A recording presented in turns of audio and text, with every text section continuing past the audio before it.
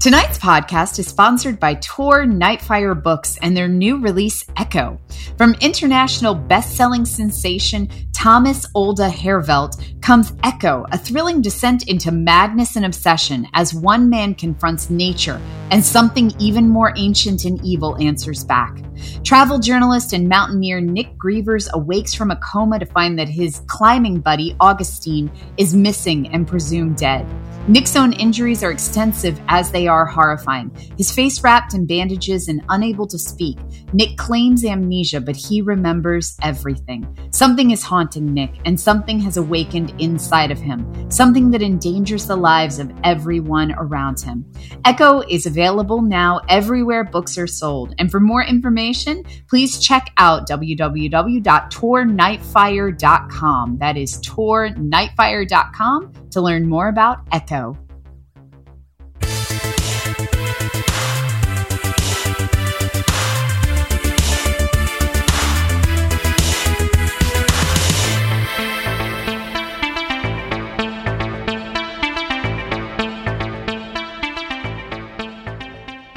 Hello and welcome to Colors of the Dark. I am your co-host Rebecca McKendry, and with me is Elric Kane. How you doing? Call me Elric Face.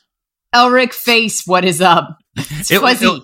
It's a fuzzy face. Elric Face will pay off later when we're talking about chainsaw, so you just stick with it. Yeah, I don't know. Still here, still doing things. It's good. That's good. That's good. Yeah. So I had a big announcement today, which was cool. I can finally talk about the film that I made last summer when I had a short sabbatical. I know, right? I didn't even know. You even hid it from me? Oh my God. I think you've already seen it or a cut of it.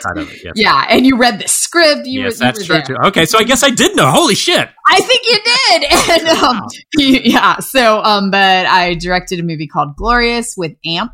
And starring J.K. Simmons and Ryan Quanten. And all I'm allowed to say about it so far is that it's like super Lovecrafty and weird, gory, absurdist humor cosmic. And that is all I can say so far. Well, that's okay. I can tell them the rest. Okay, so what it is. From the first cut to the next cut. Yeah. No, but it's a lot of fun. And and the good thing I can tell people, it's very you in a lot of ways, which I think's what you hope somebody's feature is going to be. Like I feel like it has a lot of the qualities you love in movies. So I think listeners of the show will be rewarded for sticking with all the bonker picks you've had in your life. I can say that. Yes, this is the first one that I can look at and say, oh yeah, that's a me film. Yeah. So that's a good thing. But yeah, so what have you been watching this week? I haven't seen as much this week because, I watched a few things that are tied directly into the topic we're going to be going into later. So I'll hold off for that. But I will say, I saw the new Resident Evil, Welcome to Raccoon City, directed by Johannes Roberts. And not many people what happens, I think, with video game movies, at least this is as somebody who doesn't play games, I think people get very critical because things are either faithful or not faithful enough. But because I don't give a flying shit about any of that, because I didn't play any of these games, like if I did, it's once. I think this is one of the most fun things I've seen this year, and it's so my jam because it's just like Strangers 2, and Johannes did that too, in the sense that it's got these like very Carpenter-esque sequences. Ooh. And then punctuated by, very average to clunky drama. And that was the downside of Strangers 2. And this has a few drama scenes where you're like, oh yeah, that doesn't work. But everything in between it, all the set pieces are freaking rad. It's really fun. I like it way more than the other Resident Evil films. He always kills like the set pieces. I still show Strangers 2 in my class when I'm talking about murder set pieces. Yeah. I'm like, we're going to start with this one. I could show Psycho, but this is better. Psycho's great, but this is tight. And I think you would enjoy this as a late night. Mm-hmm. It gets a little sillier as it goes, but only towards the end because maybe a little bit more CG. But before that, it's this Raccoon City. I don't know enough about the world to give a shit, but basically it's Raccoon City. It's this big mansion, and I guess it's the origin story of what's happening here. And but it's cool because this girl's coming back to this town that has now been evacuated largely. It still has a small police force. Some people still live there, but it's basically the last days of Raccoon City as the chemical pharmaceutical company has relocated. But obviously it's left its plague in this town. And this a girl who was a young girl who grew up there has returned as she's like a badass. She comes into town with a trucker, and basically the plague starts. Somebody's getting a message saying that the town will be blown up by the next morning because shit's about to get bad. And that's where everyone starts getting infected and going crazy.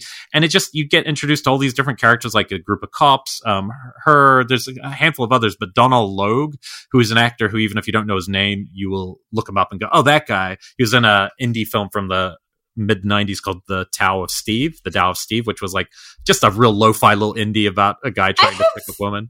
Yeah, I have a vague memory of that. I don't think I ever saw it, but I remember it coming. Yeah, and a good show called Terriers that got canceled after like one season on FX. But he's just a really funny, and he plays the sheriff, and he's not a very good sheriff, and he's just like a bit of a fuck up. But he's really funny in it. He's really, I found it to be, it did all the things I want from a bigger horror film late at night. That I'm basically 99% of the time I would be disappointed with movies like this, where I'm like, okay, it's just another thing.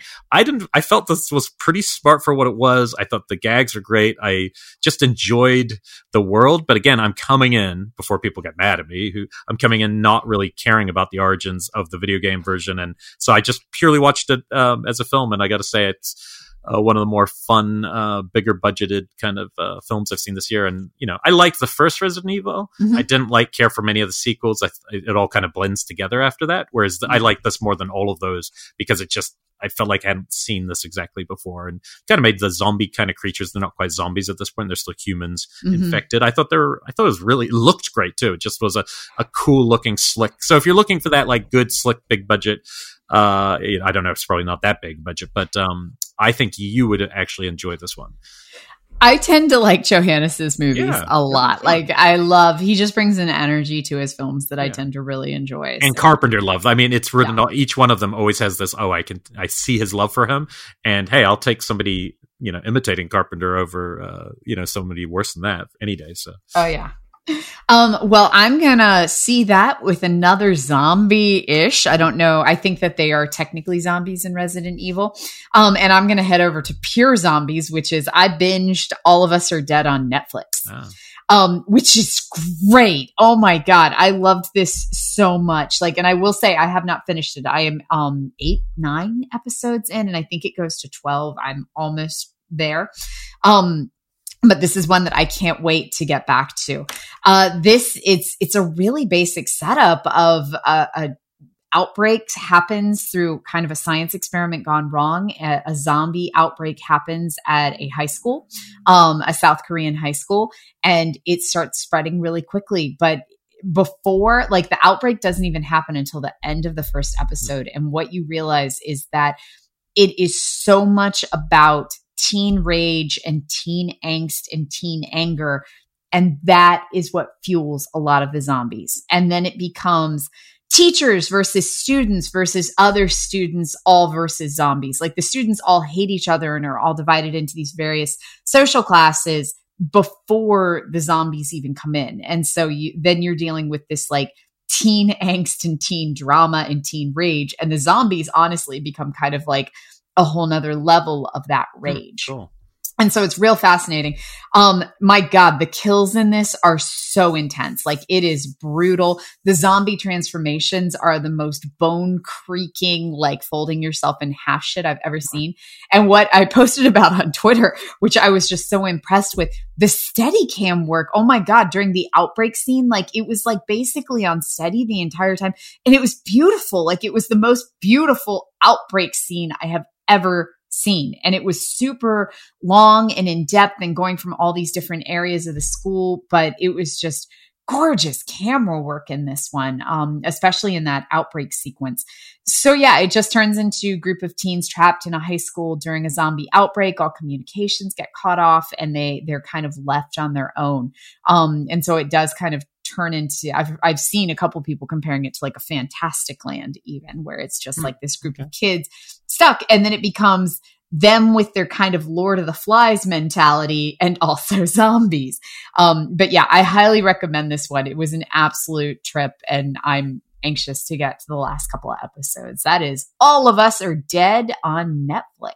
Looking at the art of it, I wondered if it had anything to do with One Cut of the Dead, or just some of the characters like reminded me of that vibe. But it definitely it starts comedic, I will say. Like a lot of South Korean horror, I think it starts a little bit more comedic, and then definitely shifts into like this brutal stuff. So yeah, it's a fun mix. It's a very fun watch. Okay. So yeah.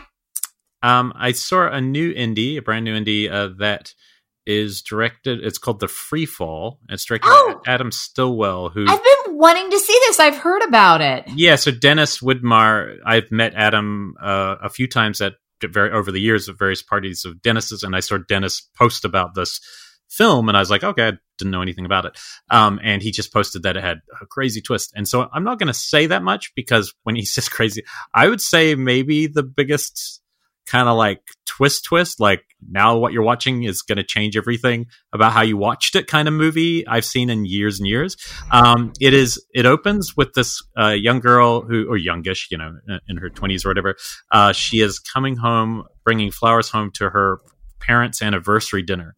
And she goes into the house and doesn't see them. The dinner table's nicely set. She goes upstairs, and her mom is dressed in her wedding dress, and the dad is wearing a suit, and he is lying completely bloodied in the bed, and the mom is stabbing him repeatedly and looking insane. And then she looks at her daughter and cuts her throat. And that's how it opens. And you're like, what the hell just happened? It's like a dream scene almost, but I'm not sure if it's a dream scene or not, right? But that's how the film opens. And then next thing you know, she's in a bathtub full of her own blood, and it looks like she's cut her wrists, and you're like, oh, so now it's a suicide thing. And then she fades out.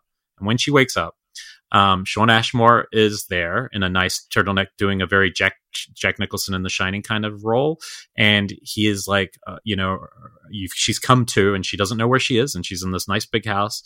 And he's like, honey, you're back. And she's like, who are you? And it becomes an amnesia movie where he's like, well, I'm your husband, and how much I love you. And you're like, from frame one, something's weird. It's not hiding the weird. It's instantly like, who is he in relation to her? And it seems like he's honest with her when bring up people like her sister, and after what happened to your parents, what you did, and it's going to take you a while. I'm just going to look after you and going to keep you away from the rest of the world while we're here. And he's very creepy and weird in this. It's a very weird role for him. He's definitely stretching his kind of acting muscles by playing this character, because it's like he's an odd kind of guy, this character, which is cool. And it's really strange. And it keeps going where for about an hour and 10 minutes, I'd say, of this weird, like, is this just going to be a movie about somebody controlling somebody and keeping them locked away, and just kind of, is he gaslighting her? What is it, right? And then it has the hardest twist. And I'll be impressed if somebody sees that coming before. I didn't.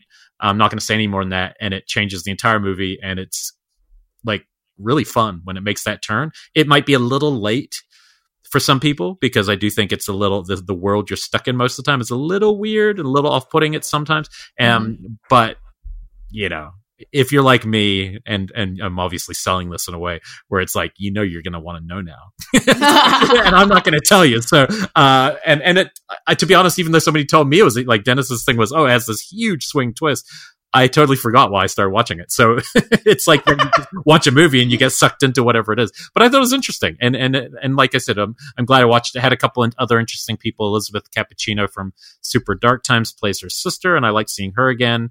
Diane Gulager plays the mom in that opening scene. Love her. I always love seeing Diane. So it was just fun. And the interesting thing is, even though it's an indie, and I could tell it's probably I think it's his first feature, it had a bit more of a James Wan-esque shooting style, where you could tell they're trying to make it look bigger and more in that vibe. And so I think it's effective in that way. It doesn't feel like a gritty, grounded indie. It's a different kind of thing. So that's called The Free Fall, and I know it's on Amazon, because that's where I watched it. Excellent. Okay. Well, I'm going to say, let's get naughty. So I watched Benedetta. Oh. And this is Paul Verhoeven's nunsploitation film. I loved when this trailer came out because I got so many tweets that were like, Paul Verhoeven made a film for you. And it's true. He did. This is basically has me all over it. So this goes full nunsploitation. Wherever you think it's going, oh, it goes there. What's crazy about this is, and somebody else had written about this on Twitter, it feels like a super expensive film. It is a super expensive film, but it is shot to look like softcore, like in the shooting style. Like it feels like a cheap shooting style. From the man who brought you Showgirls. Yeah, from the man who brought you Showgirls. I will say this one plays itself a lot more close to the vest than Showgirls. Like I don't think, whereas a lot of people watch Showgirls and immediately go, oh, it's bad. Like, because there's jokes and things are so satirical that sometimes you can miss them. Same thing with Starship Troopers. Like, you know, from the beginning of Starship Troopers that this is not a straight up action film. It might seem like an action film, but there's a satire element too. This, it plays the satire pretty close to the vest until these very specific moments. And then it goes so over the top. I will specifically say those over the top moments happen in the Jesus scenes and the sex scenes. So the whole setup of this is Benedetta is this nun in this Middle Ages nunnery, and she's always had these visions of Jesus. And as she is kind of coming of age, these visions get wild, like ripped Jesus with a knife, taking down people who are threatening her. Then it gets sexual, and it is just it's honestly like my favorite scene portrayal of Jesus ever. Like I love this version of Jesus. And then you've also got these sex scenes, which, and this is not a spoiler, you know it's coming, it's in the trailer. She starts having attraction to one of the other nuns in the convent. And so you start getting these sex scenes. Also, this is kind of her whole character, is she has these lavish visions of Jesus where he talks to her. But you never really know through most of the movie if she is actually having these visions or if she is just kind of doing it in a very much kind of Vanessa Redgrave's Devil's way to kind of stir the pot and just see the insanity that ensues. You kind of get that it might be a mix of both. And then it gets a little bit more clear as it's going on. But the big thing is she's having, you get that she does actually have some of these like crazy Jesus visions. Like she truly thinks she's like Jesus's like love bride. And then it goes from there. Oh my God, this one gets crazy. Simultaneous to her having these crazy visions and telling the convent about him, there is also a comet that is traveling overhead of the convent. And so you've got this comment and everybody is immediately like, oh my God, it's a warning from God. No, it's foretelling evil. And then you've also got the plague happening in the background. So the bubonic plague is coming and they're trying to keep it out. And everybody's looking for signs from God about whether the plague's going to come take down the tiny convent. And, oh, well, if we're pious enough or if we, self-flagellate enough and whip ourselves into a bloody pulp, then the plague won't come get us. It's all about faith. This one, it just has a lot of everything. And what's even wilder, so I watched this and I was like, oh, this is so exploitive and over the top and wild. And the whole church is corrupt the entire time. Like every single person in the church is just corrupt as shit. Simultaneous to watching this, I had been listening to a Great Courses podcast on the history of the Middle Ages. And it's pretty dead on. It's really not that far off with some of the portrayals of the sex and how corrupt everybody was and how quick they are to be like, a comet, it's Jesus talking to us. No, it's the devil smiting us. And just, how kind of rampant the accusing people of like various sins was. And it's a wild fucking watch, I will say. Because he spent like 10 years writing a book on Jesus, like before this. I know he... Really? He's written a few volumes about Christ, the life of Christ and stuff. So when he wasn't making movies, which is... And when you watch RoboCop again through that lens, you're like, oh yeah, this is just like Christ metaphor after Christ metaphor. Yeah, well. So you definitely see a Christ metaphor develop with the nun and her obsession with Jesus and kind of how she's portraying herself. And I can see that he definitely did some research in this because, like I said, there's little things like in this. The nuns are not in the convent, most of them, because they're pious individuals who want to donate their lives to Jesus. They're all prostitutes who have bought their way in because it's better than being a prostitute. kids who have been sold to the convent because their parents can't afford to, pay a dowry to get them married off. People who are running from stuff. Like, none of the nuns are there out of dedication to Jesus. It's much more of like, this is better than living on the street. So, cool, love Jesus. And it goes from there. And that apparently is very factual, as to how most of the nuns ended up at the convent, that they were mostly sold there or trying to escape prostitution or other life choices. Not choices, kind of the hands they'd been dealt. And even kind of how the plague was portrayed is apparently quite realistic. So yeah, go Verhoeven. But then it goes full nunsploitation, and you get amazing nunsploitation, mixed with horror. So yeah, this is it gets tortury. It's like everything, all of the major like check boxes of a standard nunsploitation film from the 1970s. Oh, this is going to have a lot of it.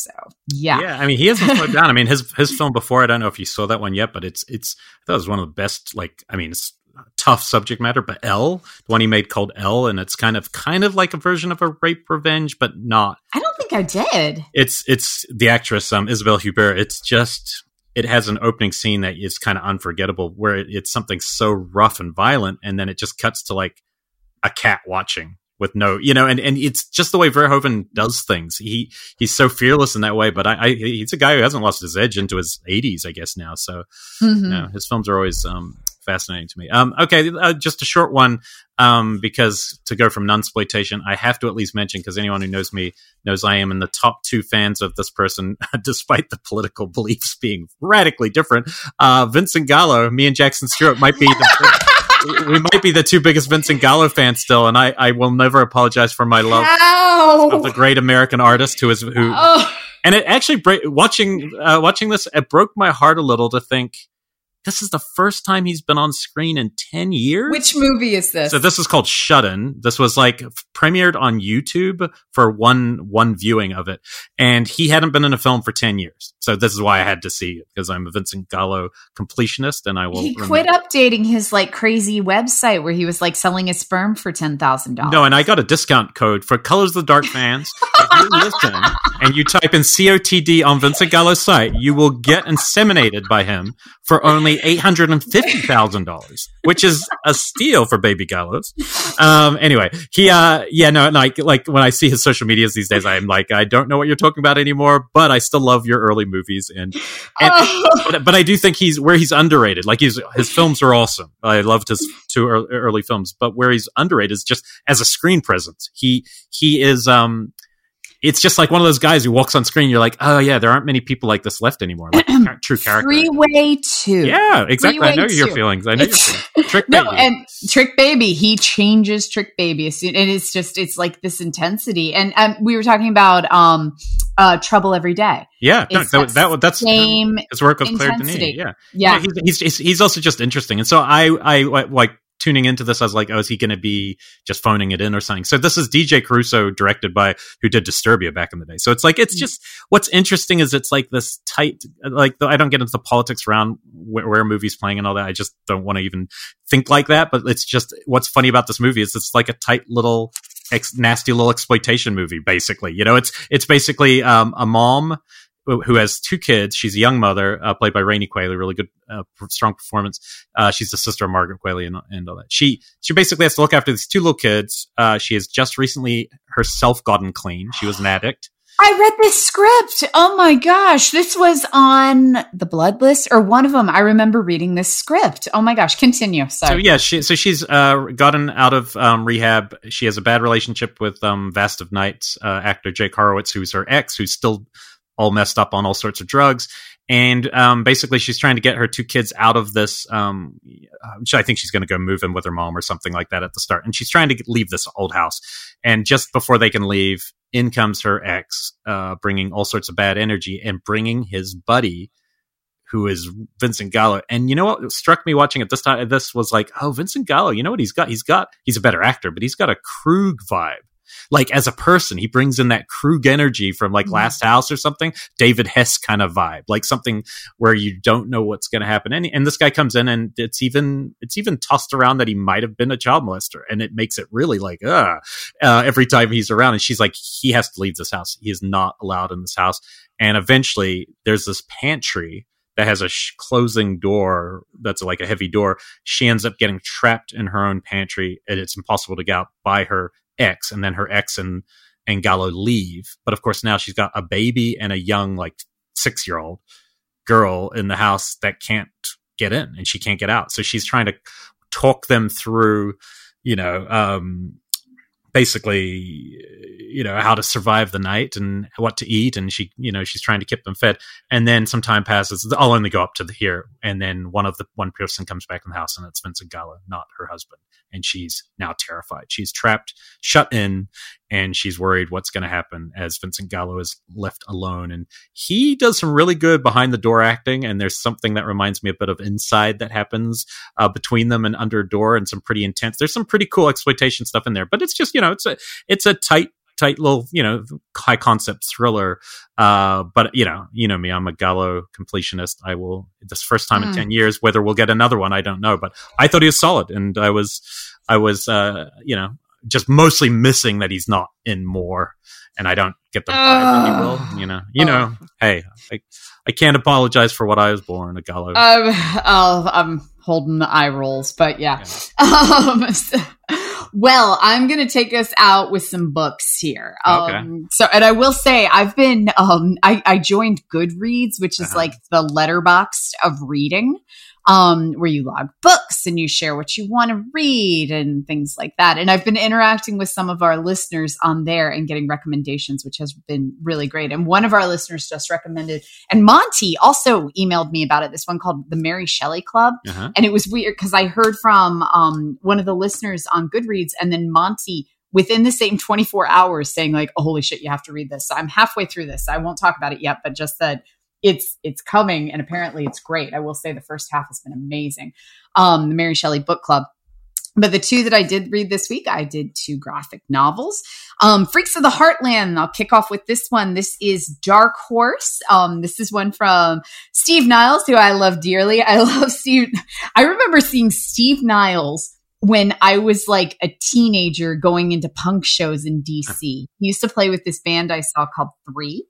And this is after his band Gray Matter. And I remember seeing him in that band as part of like the Discord shows when I was a kid. And so I love kind of seeing his career progression. This one, it's a really cool story to the point that I'm really surprised it has not been picked up as a TV show. It is a kid living with his parents in Midwestern, like corn country, like completely rural town. You get the feeling that his dad is really abusive and that his mom has been giving birth and something happens to the kids. That's like all you get, is that he had brothers and sisters and that he is the only one left. And then he walks out to the barn and you see one of the brothers and why he's being kept in the barn. And it kind of goes from there. And it's basically, it turns into like an X-Men in the Midwest, where it's like these mutant, quote, just because it's in the title, freak children being born that are being disregarded and kind of locked up, and, the weirdo brother who's chained up in the barn, but they all have these superpowers. And there's something really charming about it. And so, again, I'm surprised this hasn't gone somewhere, because it does feel like an interesting alterniverse to X-Men for me. The second one that I read is Sea of Sorrows, which is an IDW title. This was recommended to me on Twitter. And this one I absolutely loved. I mean, it's aquatic horror, but aside from that, it's really cool artwork, and I liked the history of it. So after World War I, there's a group of soldiers that are searching for this sunken U-boat, this German U-boat that they think is full of gold bars. And so it's like late 1920s, early 30s. They are doing this like deep sea diving, where it's like, somebody in this like massive bell suit sinking down to the bottom of the ocean. It's all like really scary stuff. And they find more than gold down there. And it gets really supernatural. It melds in a lot of really awesome sea folklore that I was excited to see kind of portrayed in not a contemporary light, but in this kind of historical light. It blended really well with the 1920s, or I guess it was late 20s, early 30s time period that the rest of the story was set in. Awesome art, awesome creature. Like the creature art in this is just dynamite. So if you're into your aquatic horror, Ciosaurus from IDW was good. That was a fun read. All right. And so let's bite into our next films. I'm going to be doing that for a while. Y'all get used to it. Oh, boy. Today's Colors of the Dark is sponsored by BetterHelp Online Therapy. Relationships take work, especially the most important one you can have in your life, your relationship with yourself. A lot of us will drop anything to go help someone we care about. We'll go out of our way to treat other people well, but how often do we give ourselves the same treatment? So, this month's BetterHelp Online Therapy wants to remind you that you make just as much as everyone else does. So this month, BetterHelp Online Therapy wants to remind you that you matter just as much as everyone else does, and therapy is a great way to make sure you show up for yourself. BetterHelp is online therapy that offers video, phone, and even live chat sessions with your therapist, so you don't have to see anyone on camera if you don't want to. It's much more affordable than in-person therapy, and you can be matched with a therapist in under 48 hours. Give it a try and see why over 2 million people have used BetterHelp Online Therapy. This podcast is sponsored by BetterHelp, and Colors of the Dark listeners get 10% off their first month at betterhelp.com/COTD. That's BETTERHELP.com/COTD. Tonight's episode of Colors of the Dark is brought to you by Athletic Greens and their nutrition drink, AG1, a product that Elric and I have been taking every day. After months of being in quarantine, Elric and I both wanted to improve our health in the new year. So we decided to try Athletic Greens. It's a health supplement that actually tastes great and really boosts your energy. Plus, it's from New Zealand, which Elric loves. So what is AG1? With one delicious scoop of Athletic Greens, you're absorbing 75 high-quality vitamins, minerals, whole foods source superfoods, probiotics, and adaptogens to help you start your day right. This special blend of ingredients supports your health, your nervous system, your immune system, your energy, all those things. I started taking mine daily right before my breakfast and before I started in with the coffee. So it became this thing that I was looking forward to as soon as I got up in the morning. It lets me know that I'm getting the nutrients I need. And after trying to choke down an assortment of homemade kale and quinoa smoothies I was making, I gotta say, the taste of this is great. It's got this wonderful lemon flavor. And it's lifestyle friendly, whether you are keto, vegan, dairy-free, paleo, or gluten-free. As you guys know, I have crazy food allergies, and it is free from all of the 8 major allergens, which I was really impressed with. AG1, it's a small micro habit with big benefits, and it costs less than $3 a day, so way cheaper than the cold brew habit. Right now, it's time to reclaim your health and arm your immune system with convenient daily nutrition, especially heading into the flu and cold season. It's just 1 scoop in a cup of water every day. That's it. No need for a million different pills and supplements to look out for your health. I take it like 30 minutes before coffee, and it actually has given me a little boost of energy, which has been great. To make it easy, Athletic Greens is going to give you a free 1-year supply of immune-supporting vitamin D and 5 free travel packs with your first purchase. All you have to do is visit athleticgreens.com/COTD. Again, that is athleticgreens.com/COTD to take ownership over your health and pick up the ultimate daily nutritional insurance.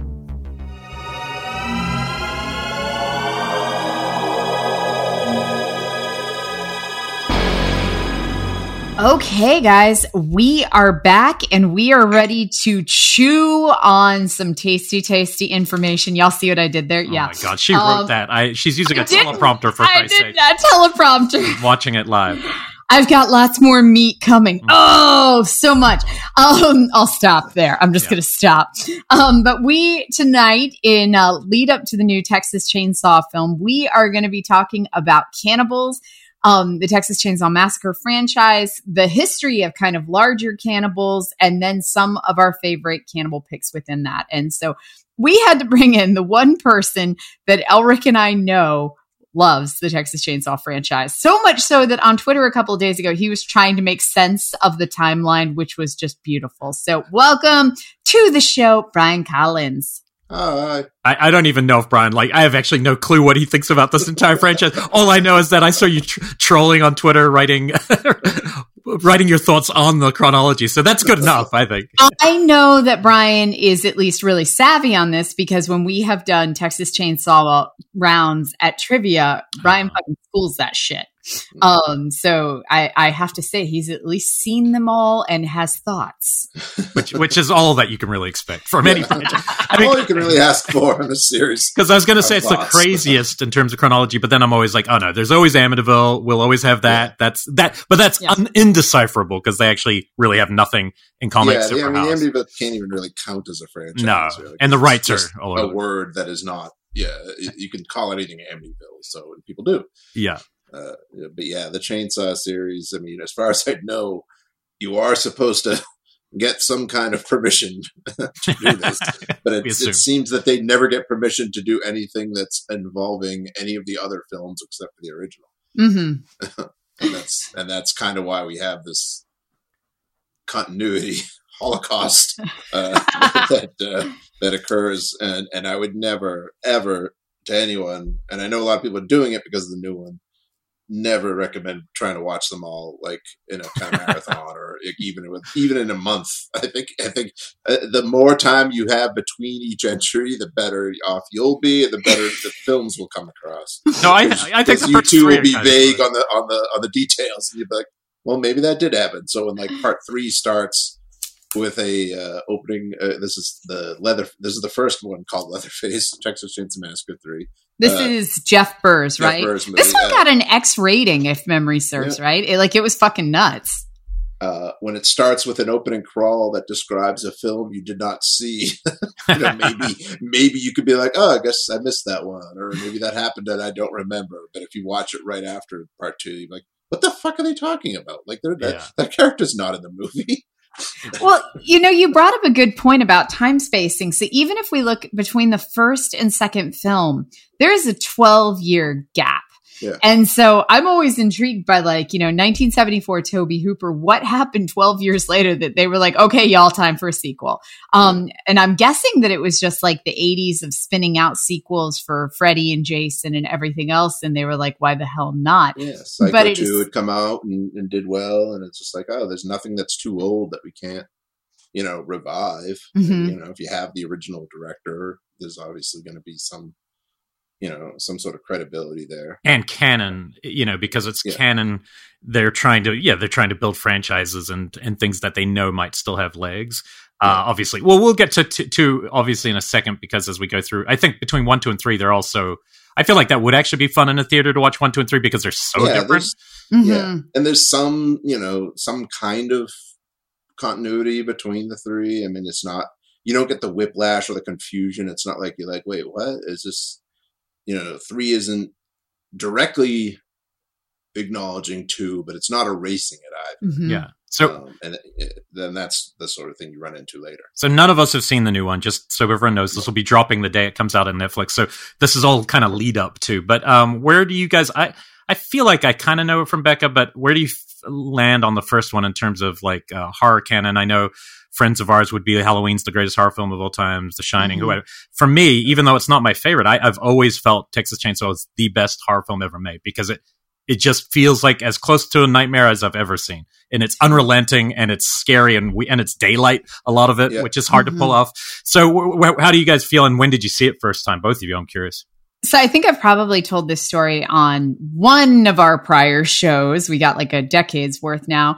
But I first saw Texas Chainsaw Massacre. I was in 11th grade and I was home with the chicken pox. And everybody's like, oh my God, why do we need chicken pox vaccinations? Wait till you get it when you're 16. That shit fucks you up. And I was out of school for like 2 weeks. I had them in my throat. I had them under my eyelids, under my fingernails. Like it was awful. And I was sick. Ended up being hospitalized for a couple of nights with it, but then I was just home.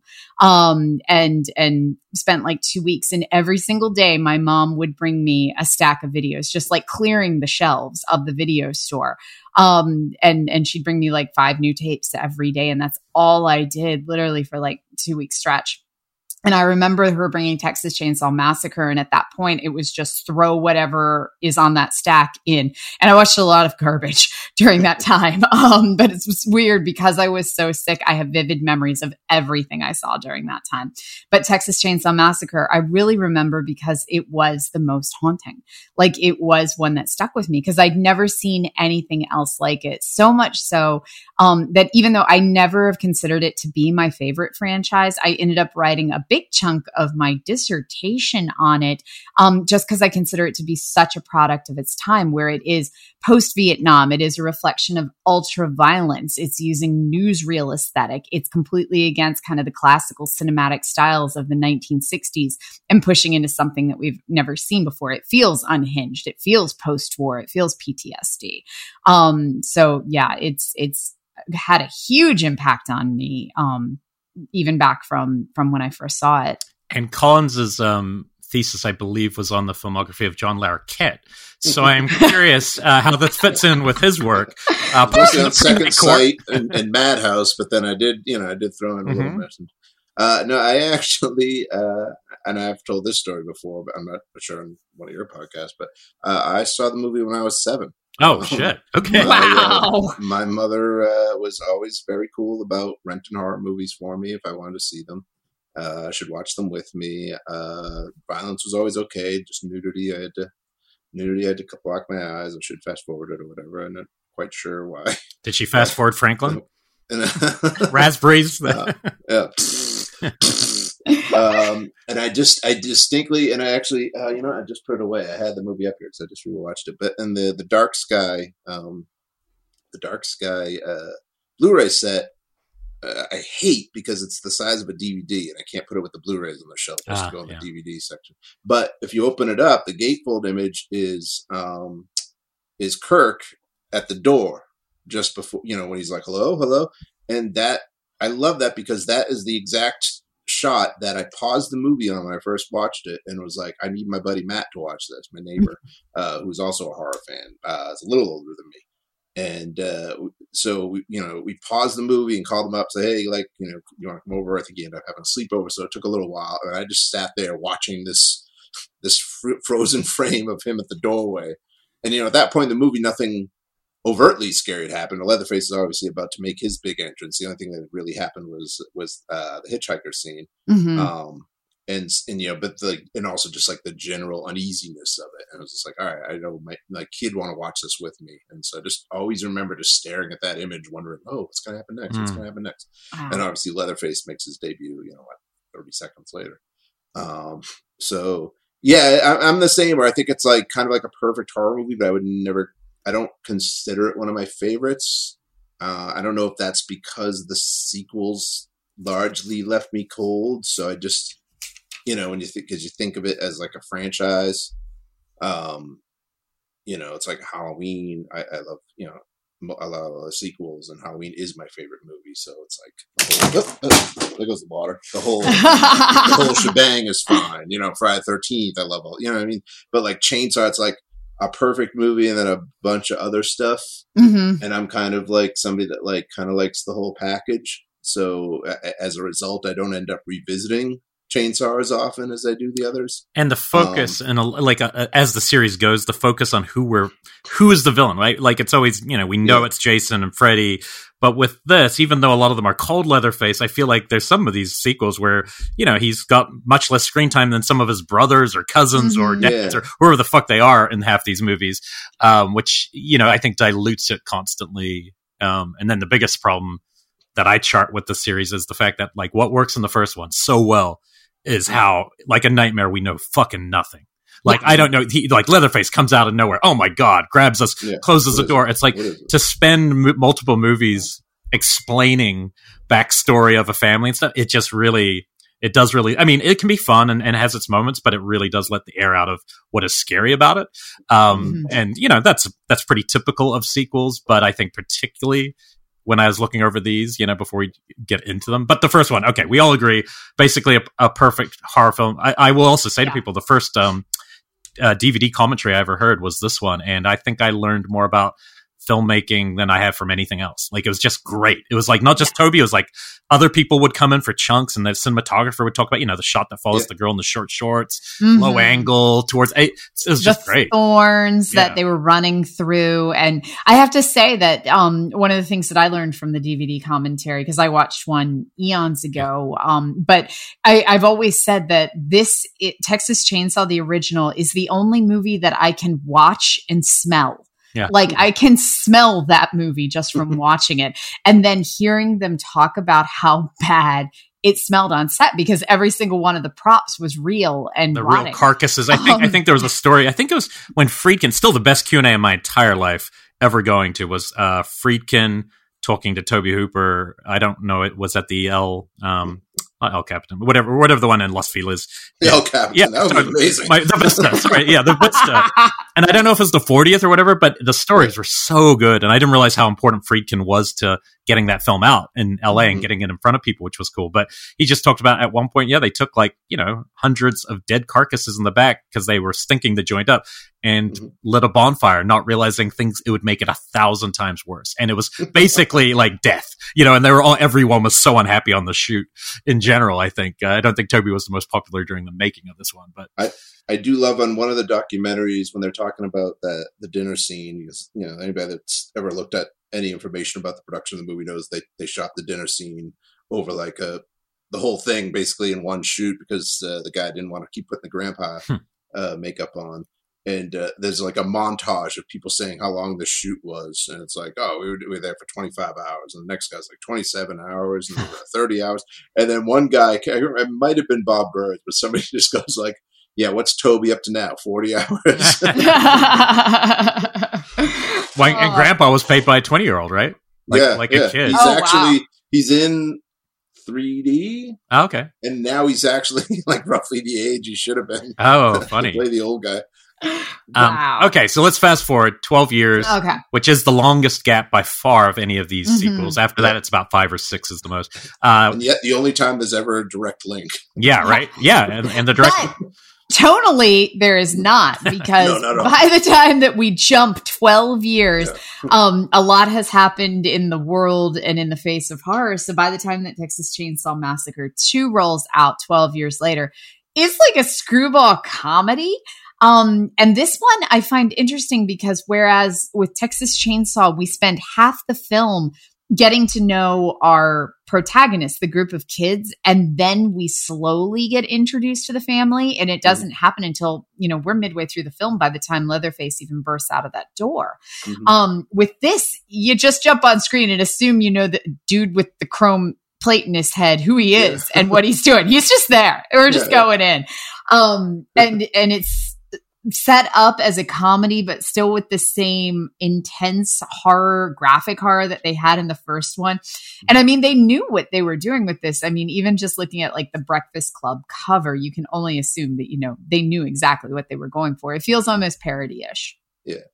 It's interesting. It's gotta be, I was trying to think of another, but I really couldn't find one where, apart from, Drayton, the actor, Bill Saito, Jim Saito, sorry.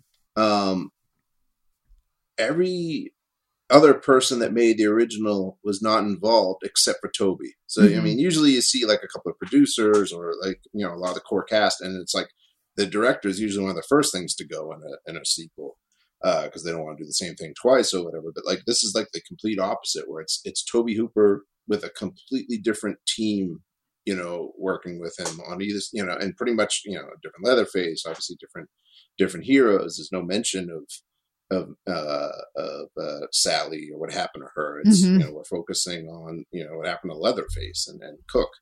And I think that's an odd approach to take for a sequel, and then made even odder by the fact, of the tone that they were going for, which is like this super strange, I read somewhere it's like, oh, he was upset that people didn't realize how funny the first one was, and therefore he wanted to go. I'm like, well, I mean, is that revisionist, or is it really? Because I've seen the first one a lot. Nothing in it strikes me as particularly funny. No, you don't. Nope. You'd only laugh out of fear. Scary. Yeah, a dinner table scene or something. You'd laugh out. Maybe you laugh at like Franklin's, just incessant whining or something, Yeah. like or something like that. But it's not.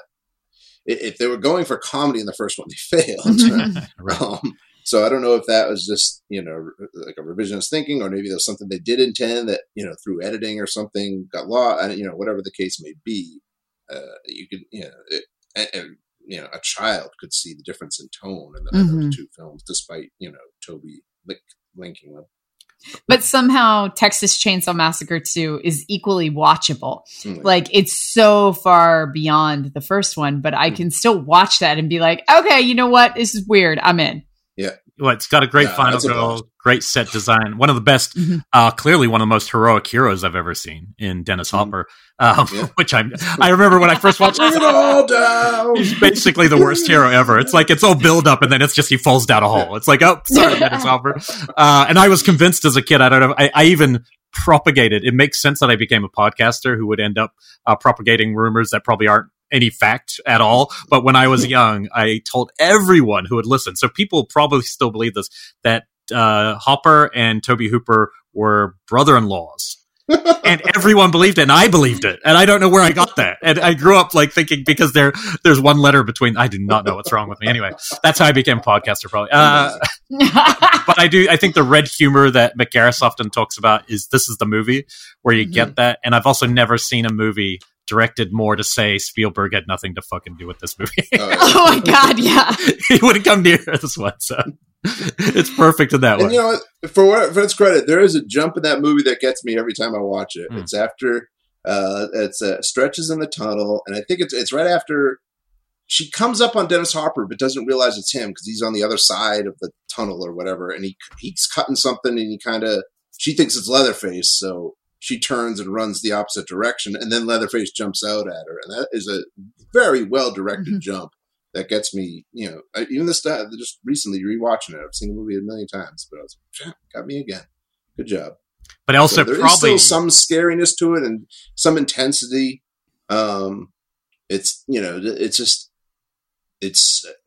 it takes a while to get to that. Whereas the first one was kind of leaving you uneasy right from the start. I mean, even though this one has that big bridge kills thing at the beginning, it's already feeling kind of heightened and wacky. I mean, it starts on a chili cook-off. I mean, and it doesn't really let up for a while. It's a while. I would say it's not until the radio station where they show up at the radio station. Well, when Chop Chop appears, really, at the radio station is when it starts. Like, oh yeah, this is a horror movie. But then we shift into 3 in 1990. So only a 4-year gap then. So it must have done well if 4 years later they were turning around to do a third sequel. This one's written by David Scow and directed by Jeff Burr. And this one, they really tried to push the envelope with. Like this one, it got an X rating. It was way more extreme than I feel like I've seen in any of the prior 2 so far. What got it in trouble? I remember not just this film, but something else was going on in censorship that this film got dragged into. It would have been 1990. Yeah, it wasn't. I think it was mostly the MPAA just not being, just remembering the title because obviously 2 went out with the X or whatever. If memory serves, it was a lot of it was the little girl being involved with the killings that they took a lot of offense to. And then what was the other thing? There's something else. Here it is. Let's see here. I'm looking for. I mean, and also, there was also the test screening element where people loved Ken Foray and they wanted Ken Foray to live, so he ends up surviving for no reason, even though he got his head cut off.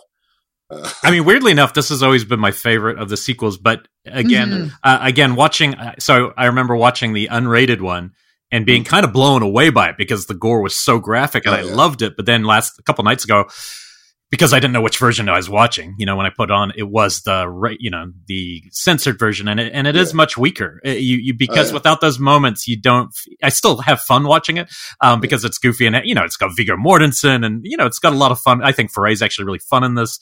I love Gulager's mom. John Gulager's mom is the head of the whole family. It's so cool. Yeah, she's great. And she's really good. She's got the voice box and it's got an eerie presence to it.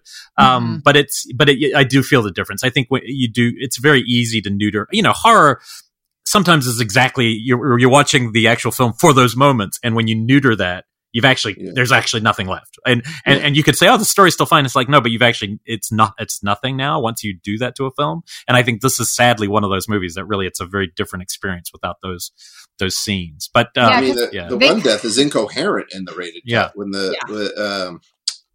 what's the name? William Butler's death. Yeah. You can't, there's no way to actually tell what is happening when he dies because of the way they cut it up. Yeah, and I mean they cut it was slightly over 5 minutes that they cut from the movie. It's not an insignificant amount. It's not like one of those like, oh, there's 4 frames missing. You know, no, and when you're thinking that 5 minutes comes from the kill sequences solely, it's literally like cutting them in half or more. So yeah, this was a big cut. I liked this one because for me it exacerbated the redneck exploitation element of it. Not that the first two didn't definitely touch on that. But this one, they just leaned on this whole hog and was like, okay, we're inbred family. Let's do this. Like when I look at like what Rob Zombie started doing later on, I always think, oh, this has the Texas Chainsaw 3 feel to it, where it is just this inbred family out for themselves. And 3 definitely has the most overt cannibalism aspect of the whole series, I think. I mean, you literally have Leatherface. He's got like that speak and spell thing. And you know, it's like, what is this? And it's a clown. He keeps typing food over and over. And you know, it's like, and my favorite line in the movie is Ken Foree says, why don't you leave us alone? And Vigo just deadpan, we're hungry. Vigo's good in it. I like Vigo in this. Vigo's great. He's great. I wish he could have played more, you know, kind of psycho, you know. McConaughey got his Killer Joe to sort of revisit Kilmer. Well, maybe Eastern Promises a little bit, you know. Maybe. Yeah. It's a good one, but 3 is really watchable, and even the censored version, it's still fun. I think the characters, you still kind of get who they all are compared to the films you've seen before. So even though it also had the best trailer, one of my top couple trailers ever. The Golden Chainsaw. It's just such a funny, you know, which isn't really like the film. It's that trailer where you would think it's more like part 2 than part 3, which is a straight horror film, really, part 3. Doesn't he look like the same Leatherface? No. Mm-mm. And I like the leg thing, the leg brace and the noise. I think that's a really cool addition to where it's going. You know, I feel like Leatherface maybe needed a bigger ending to that one. You know, it's a little weak in terms of where it ends. I was noticing in the whole series, 2 is pretty much the only one that like puts Leatherface down at the end. Mm-hmm. Like he gets the chainsaw through the gut and then he's presumably exploded. You know, and 3, in keeping with, you know, the shape of things to come, 3 kind of picks and choose what to take from 2. Like Stretch is in it for a second. It's like an unbilled cameo. So obviously they're acknowledging that 2 happened, but like in a different way or something. It doesn't make any sense. But again, that's kind of something we'll have to get used to as the series goes on. But Leatherface's leg injury seems to be a direct response to the end of 1, where he cuts his leg, which they didn't address in 2, but we do see the result of it in 3. So, so we're building the mythos here, which takes us into 4. Now things are going to get real weird. So 4 is 1995. This is Kim Hinkle, who's involved in the first one. And then this was the one that is infamous for being Renee Zellweger and Matthew McConaughey's first film. And only came out because of it. Like it was basically just on a shelf. Because I remember going to university, and this came out. And you could tell it was from a while ago, and it was because Renee Zellweger and McConaughey just became famous. So they like waited, and then it popped out. And I remember not understanding this one at all at the time, but I have not watched it since. So I'm very curious if it aged better. I also have not seen this since the late 90s. So Brian, you're our resident expert on this one because I rewatched it probably maybe 2000s when I realized that Renee Zellweger and Matthew McConaughey were in it. And then when they were famous, and I was like, oh, fuck, let's rewatch it. And it was really hard to find at the time. I remember that. Like I had to hunt for it.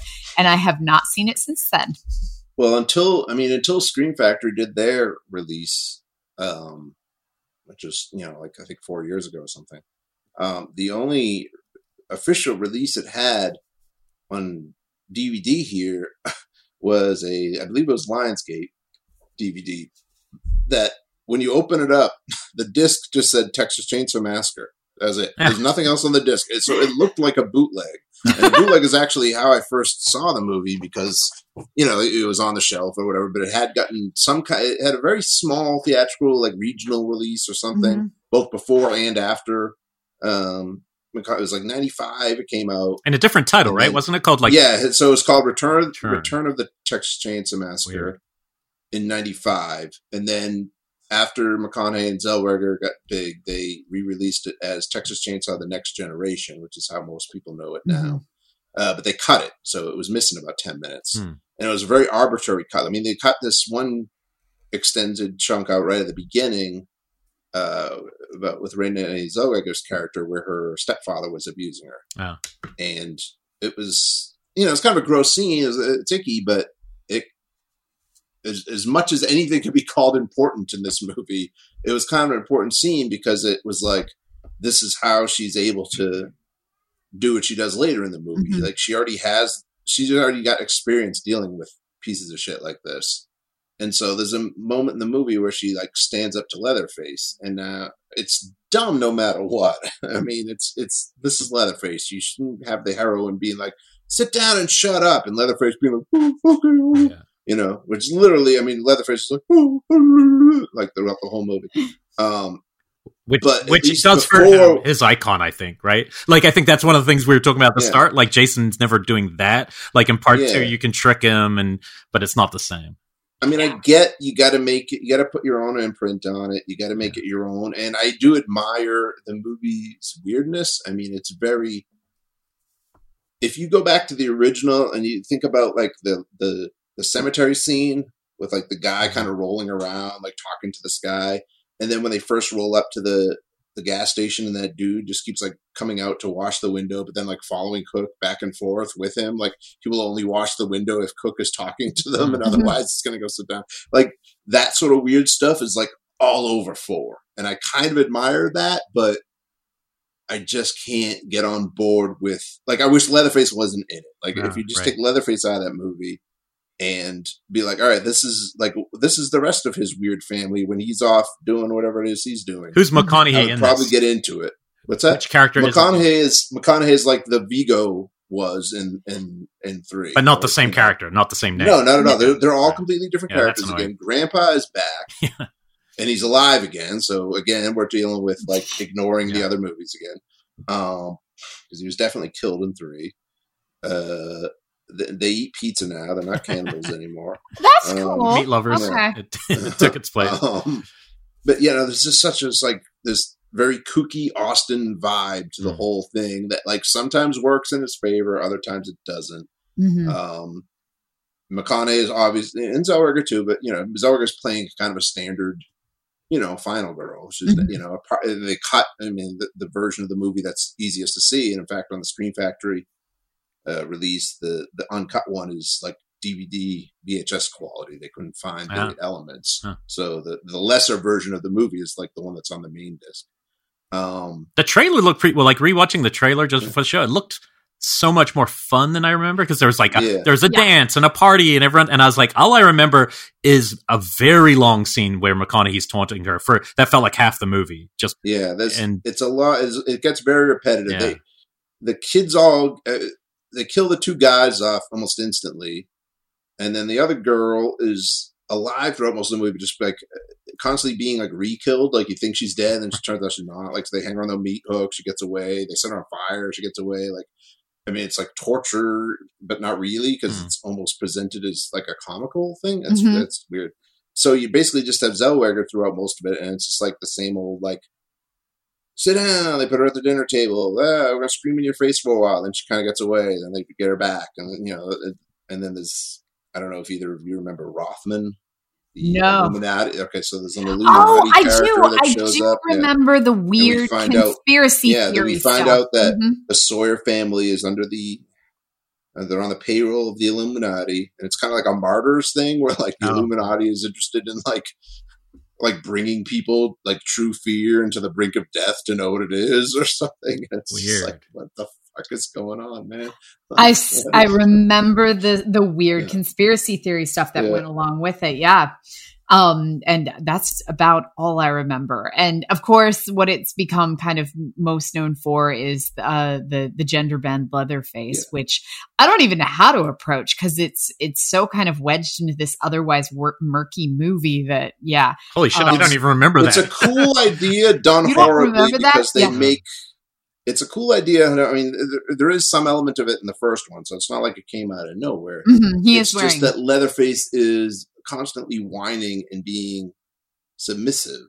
Yeah. And it's just like, why not? Like, he could put on the dress and even give him cleavage at one point. That's fine. I don't have a problem with that. I have a problem with the fact that, like, Leatherface is now the butt of everybody's jokes. Mm-hmm. And I don't know if it's just like a weird byproduct of 90s attitudes towards cross-dressing and that sort of thing. Or if it's like the filmmakers just thought Leatherface was stupid. You know, it's just one of those things. It's like, whatever you're going for, I don't get. I appreciate that you're trying to do something different. I just don't understand enough of what you're trying to do. Yeah. But it was all Kim Henkel too. What you're trying to make with it. Yeah, Kim Henkel. So he wrote and directed, and he's been there from the start. So it's an interesting.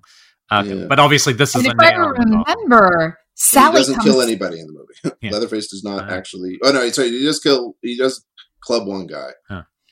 And we even get chainsaw. He doesn't chainsaw anybody in the movie. That's for sure. And we even get Sally back at the end, if memory serves. Yeah, Sally. Like, she comes back. Sally's she's uncredited. Huh. It's like a woman anonymous as woman on gurney or something like that. I forget what they bill it very strangely, and I don't know if that was a rights thing or what. But she's being pushed on a gurney in the hospital at the end. Renee Zellweger's alive, and she's talking to the cops or something. The cop she's talking to is the guy that played Grandpa. Huh. And the guy pushing Sally on the gurney is the guy that played Franklin. So you have three actors from the original. Two of them definitely not playing the same character. Franklin can walk possibly. Now. This is good. Wow. It's tremendous. But this is obviously the nail in the coffin for this first 4 parts, and this is where this is the other longest period it dies for. It's 8 years, and 8 years, and then we're talking massive reboot to a kind of big budget. It's definitely one of the first Platinum Dunes one. Was it the first one? It was the first one. Yeah, the first. Marcus Nichol. Yep. And this is right at kind of the start of what I consider to be the torture porn cycle. And I always think that this was kind of one of the ones that kind of was a taste of what was to come with like these extreme graphic, dead serious remakes that we're about to see a lot of throughout the mid to late 2000s. But kicked it off with Texas Chainsaw in 2003, which is dead serious compared to the rest of them. Yeah, there's very little, some of Arlie Ermey's deliveries are, but it's that sort of, dark humor. It's not comical. It's not like the tone of 4. It's closer to the tone of, maybe 3, even a little darker than that. And they're glossy. I mean, they feel big. It feels like a big. It's not the stripped down documentary realism that the first one goes. Right. It's the total opposite. Yeah, it's also. I mean, it's Daniel Pearl actually shot it too. He came back and. Cool. But it does not look the same. Yeah, it definitely has its own. It's gritty, but it's not. Yeah, it's slick. It's you got a lot of TV. Jessica Biel's the lead. Yeah. And who's the other guy there? Eric Balfour, who's on 24 and stuff like that. So it's like there's a touch of that like CW feel. Yeah. In retrospect, but at the time that was not really the thing. I mean, the other movies that year were, Freddy versus Jason, which is obviously big fun kind of stuff. That's when we were like just starting the Japanese horror remake thing with The Ring and The Grudge and stuff like. So it was like that era. So like in retrospect, it feels a little more like the more CW kind of horrors that would come later. But at that time, that was gritty, and it did great, right? Like box office was a smash. Yeah, which is it's like the only successful Chainsaw movie since the first one. Which is this is where it gets confounding to me because, like with that movie, and I remember enjoying it. Like it wasn't totally my bag, but really good. But it was well done. But I look at that and I go, you rebooted this successfully. You made a film that has action and drama, and then you start going origins. You start going backwards, and it's like this is a movie where if it does well at the box office, you keep going forward. You keep making sequels and push a story forward. You don't quickly start, and this is really when we start from. There's going to be quite a lot of origin type stuff after. Well, a couple. Oh yeah. But I don't know. The second one. What did you think about TCM: The Beginning? So I am not even sure I have ever seen this one. I watched the trailer again today, and either I have completely forgotten it since 2006, because I feel like I would have had to have seen it because I was working at Fango by this time. So I feel like I definitely would have seen it. But watching the trailer today, I have no recollection of it. And it feels very similar to the first in terms of look and style, you know? Yeah. I mean, it's all the bad guy characters came back, Emery. the same actor. So as far as like continuity goes, the beginning and then the 2003 is the closest this series ever got to being a normal series.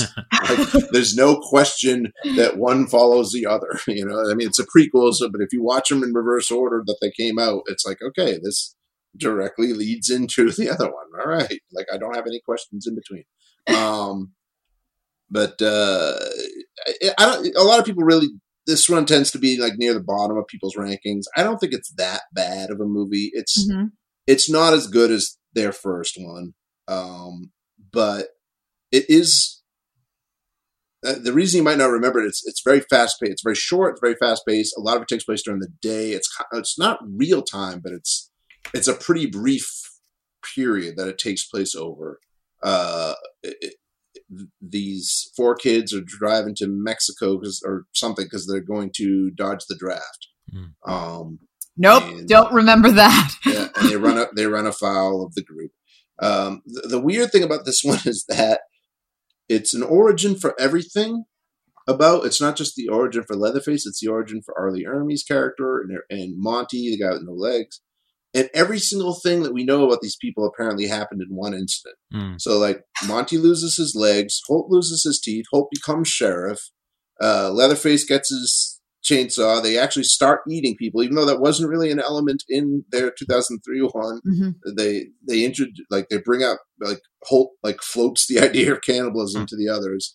What's the other thing? There's something else. Like, all of this happened in one day. It reminds me of, like, the opening of Last Crusade, where we find out that Indy's like fear of snakes, his hat and his whip all happened in one adventure with that and cat. The dog.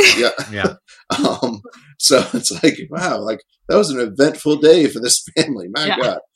But I don't think it's that bad of a movie, and I appreciated that it ends with spoiler, the heroine getting killed, because obviously it's a prequel, so it's like, all right, if she had gotten away, how is anything else happening? So the only logical way to get around that is to kill her, which, like, at the end of a studio horror movie, the heroine dying is not something you see, whether it makes logical sense or not.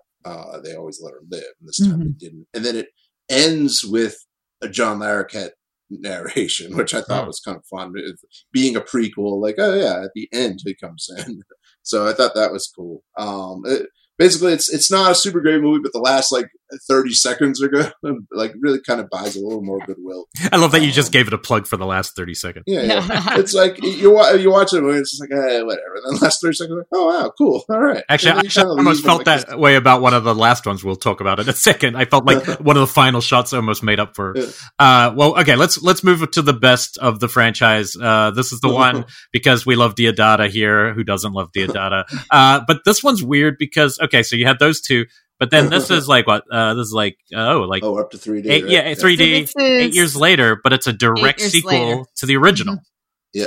So this one is the one that I just rewatched. And I have to say, when this came out in 2013, I remember being like, what the fuck is this shit? Yeah. I rewatched it. I actually had fun with it. It's surprisingly a little bit fun, I gotta say. And I remember having this like knee jerk, like, I don't even know what this is.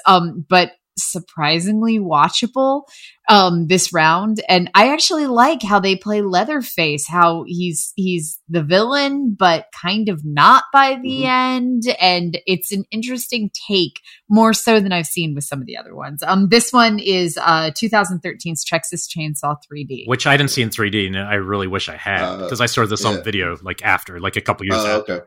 So did you see it in 3D in the theater? I did. Yeah. Okay, so walk us through it. The press screening was in 3D. Yeah.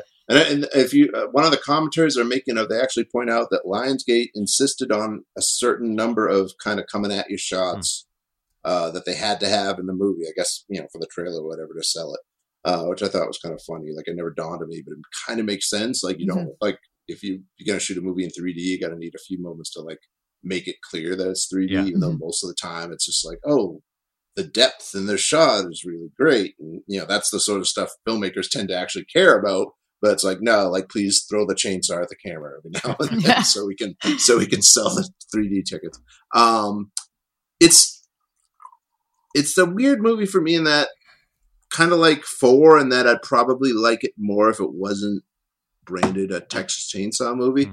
Because to me, a big thing of what has always made Texas Chainsaw a little more interesting and stand out from the other big franchises is that it is a family thing. Mm-hmm. And in this one, after the opening scene, which takes place the next day after the first one, so you get like the whole Sawyer clan like holed up together talking about what they're going to do about Leatherface, and the cops coming to arrest them or do whatever for killing Franklin and the others.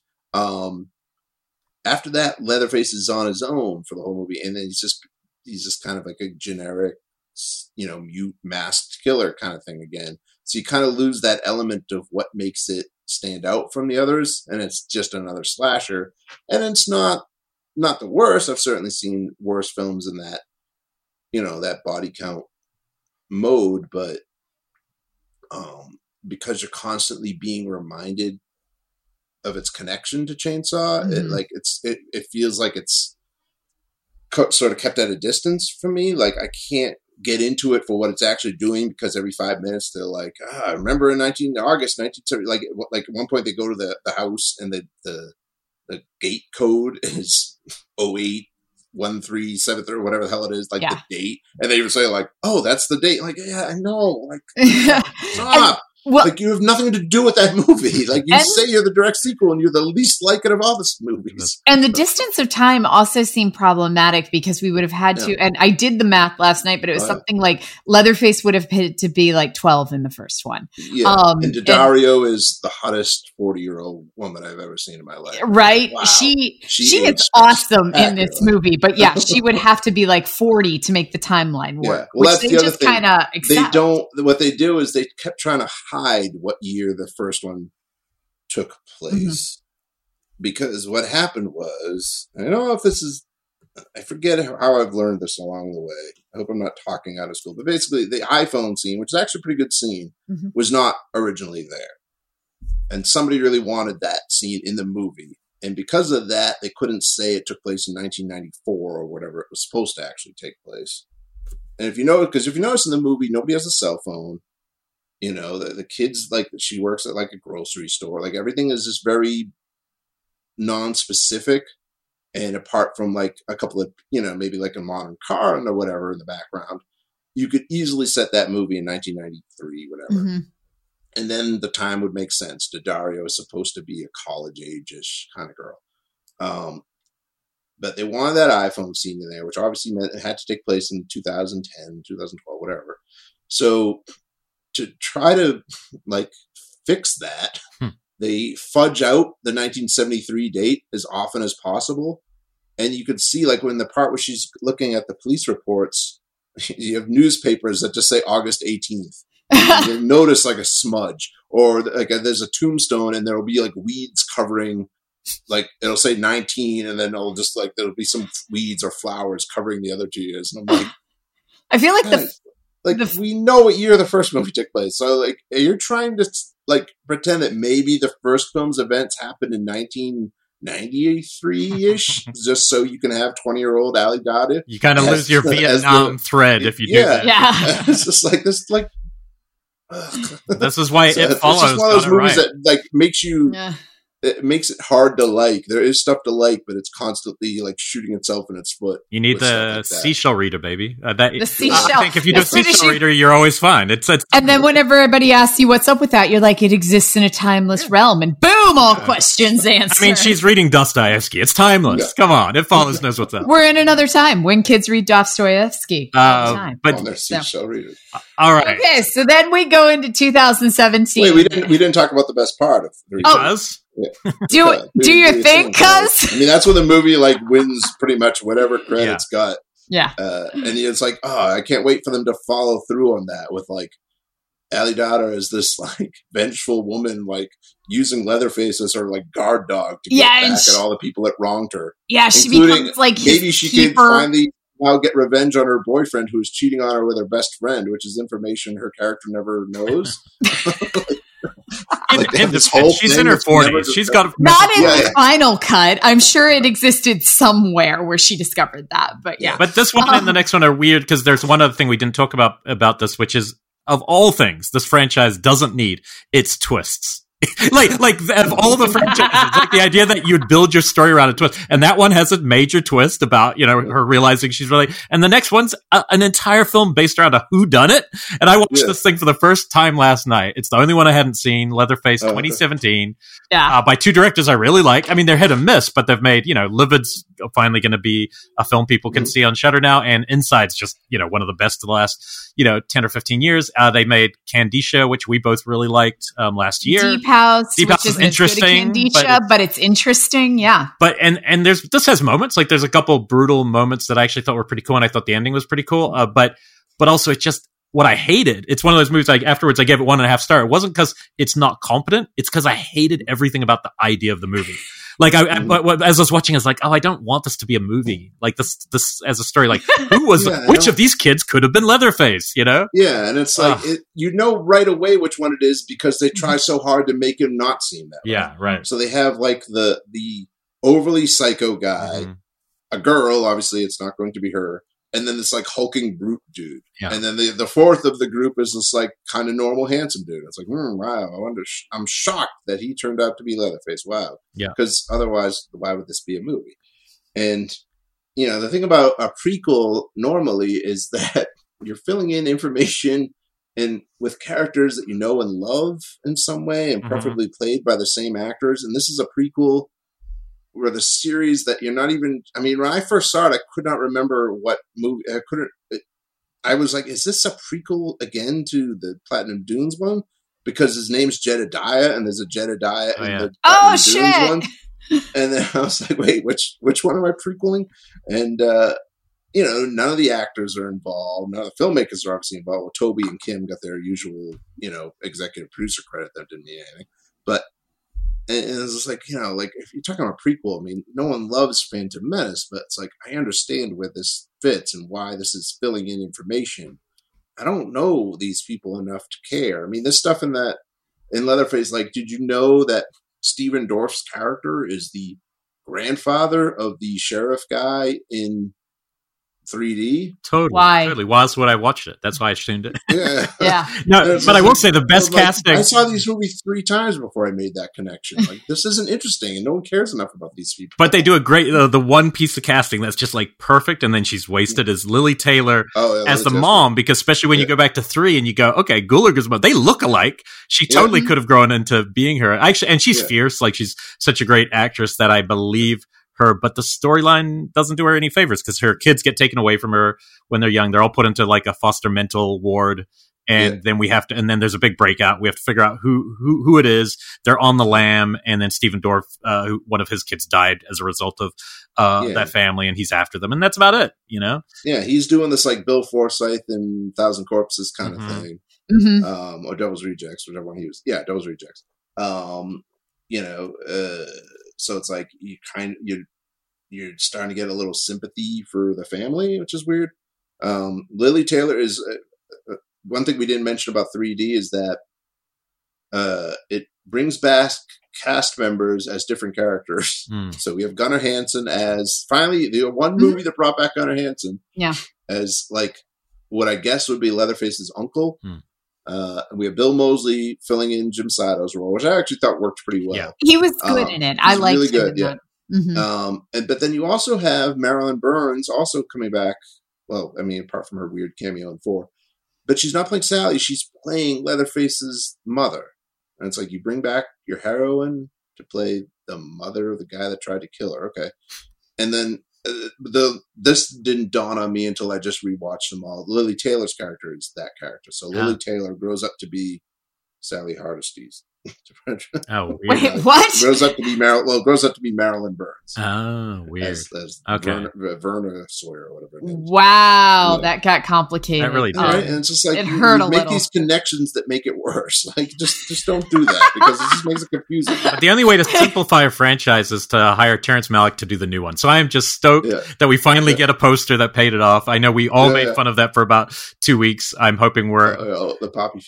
It is a very weird picture when it's a Chainsaw Massacre movie. It looks like an art house, like there's a Twitter thread. It's probably my favorite thing on Twitter right now because everybody else is just yelling at each other all the time. There's a guy who just every day he photoshops a different character into the poppy fields with great. Leatherface.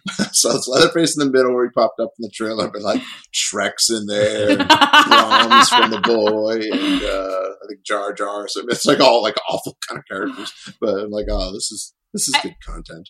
What I do like about the trailer, and granted, this is saying nothing about the movie because obviously trailers, say nothing about the movie most of the time. But I do like that it has kind of a more Midwestern feel because that feels like a return. Like the Texas, the rural farming element felt like they'd been lost for a while. They don't shoot them in Texas anymore, which is kind of a bummer. And so the fact that this one, it at least has a prairie feel in the trailer, I was kind of like, you know what? It feels Midwestern. And that I kind of just like aesthetically, like I feel was a good way to start it. Saying nothing about how the movie actually is. I like your aesthetical choices. Do you think there could be legs here for more, or do you think this is just, again, another restart that will probably be fine, but not launch more films? I really think they should just be done with it. Like, just leave it alone. Like not every series needs to go on forever. And when you've already restarted it so many times, you can't even, say what you will about Halloween 2018. When it did its reset, it was firm. And, there are people to this day that'll tell you H2O is not erasing 4 through 6. And it's like, okay, you're wrong, but sure, go on with your little theory. Leatherface, the Chainsaw series, has done that pretty much every other movie. Yeah. There are 4 direct sequels to the original, so it's like you can't. Even this new one, which we haven't seen yet, it's already feeling like a retread. It's like, oh, well, we're the direct sequel. Like, well, so was 3D, and that was not even 10 years ago. Yeah. And so the only real choice is to completely remake it again, which they've also already done, but at least it's been 18 years. Yeah, 18 years since that one. So it's like there's been 3 restarts within the series since then. At least if you go back a little further, you're doing something a little different than we've had for the past 18 years.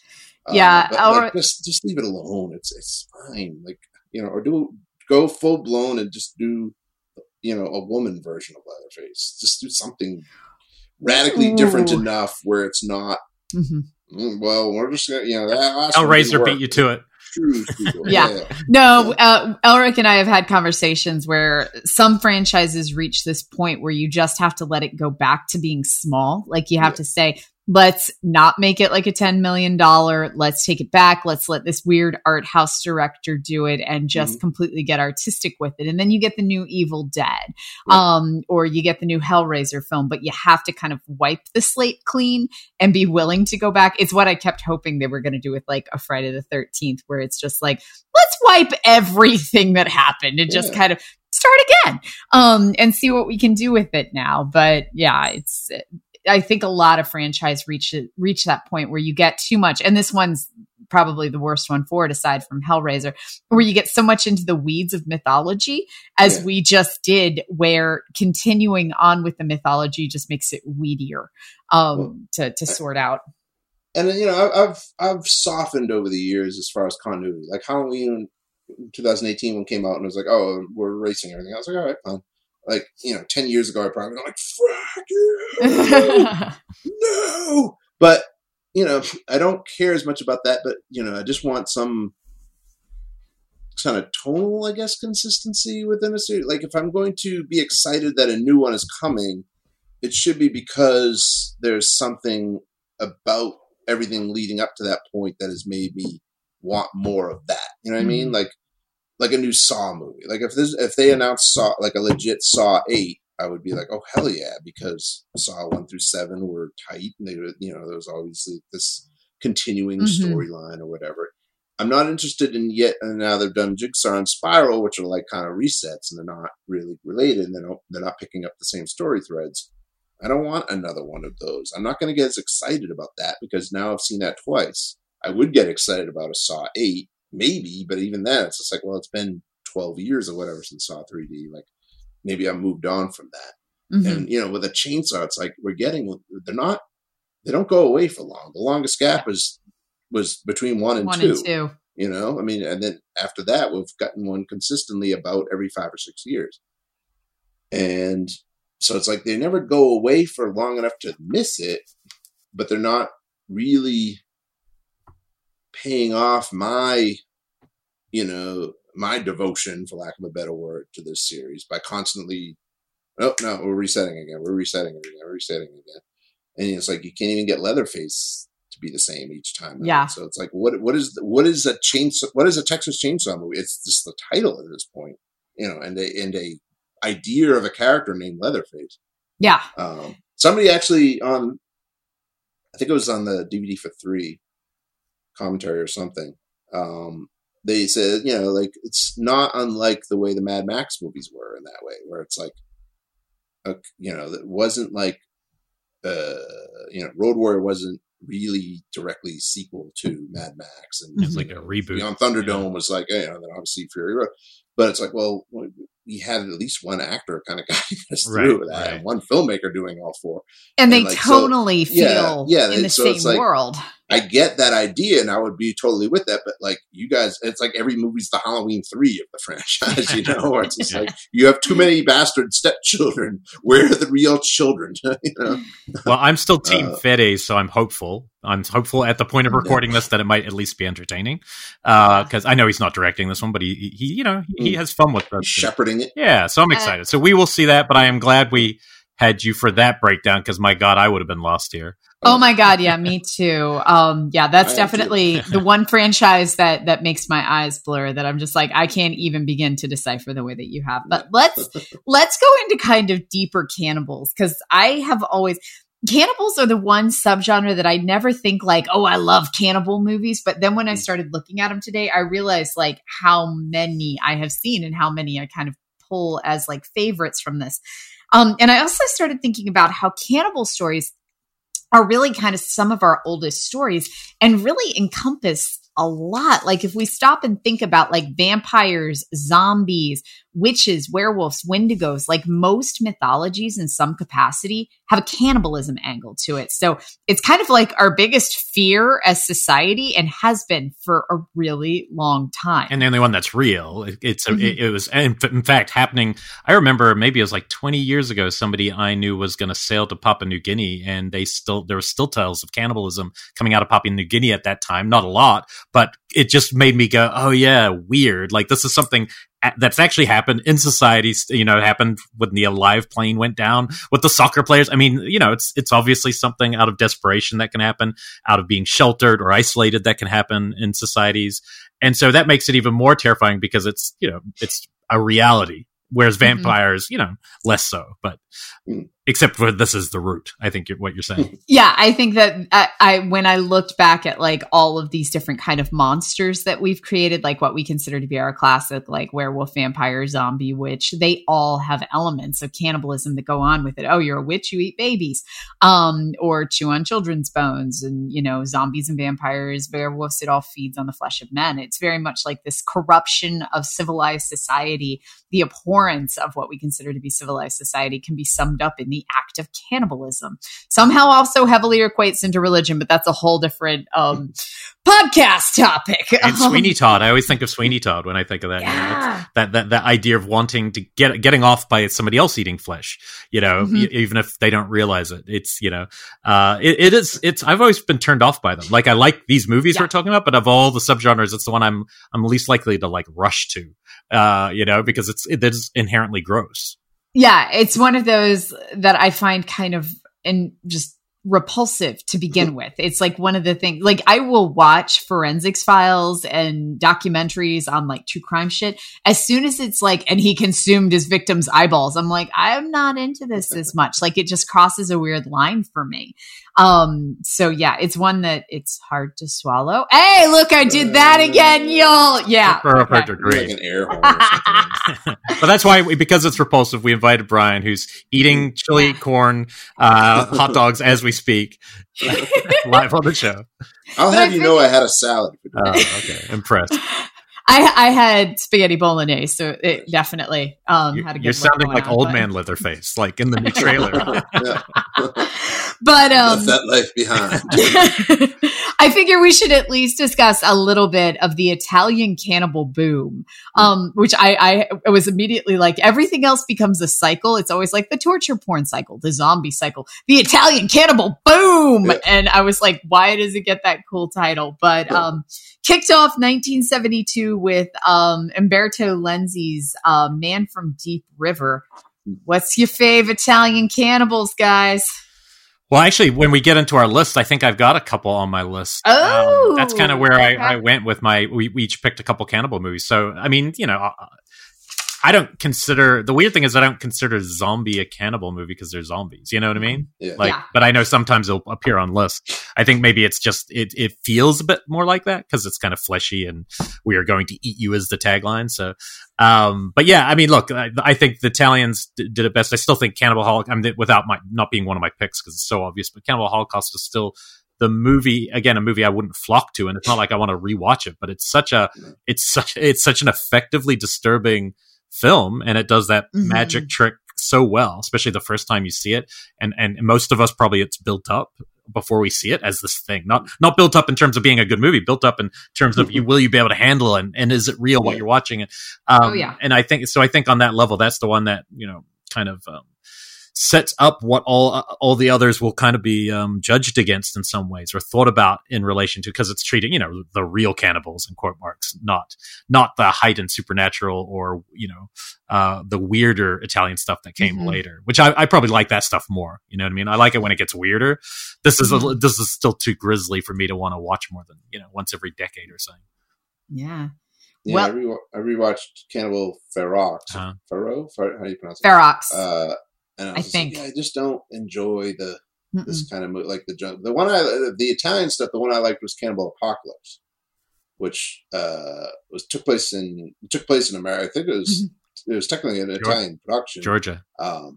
Funnily enough, it's one of my picks. So let's talk about it. Hey, let's get on those. I only saw this one a couple years ago or a year or so ago, and it's really good. It's Antonio Margheriti, you know, made a lot of fun, but it's like a Vietnam. So I don't know if you knew the story makes sense though now, because John Saxon's the lead in this thing. But do you know do you know the story about Saxon in this movie? No. So John Saxon got a very poorly translated copy of the script, and they had no trace of cannibalism in the script. It was a post-Vietnam PTSD movie. That's what he signed up for. He was halfway through shooting when he saw a new version of the script and realized he was now in a zombie film, and he never saw the film. He said he was so mad.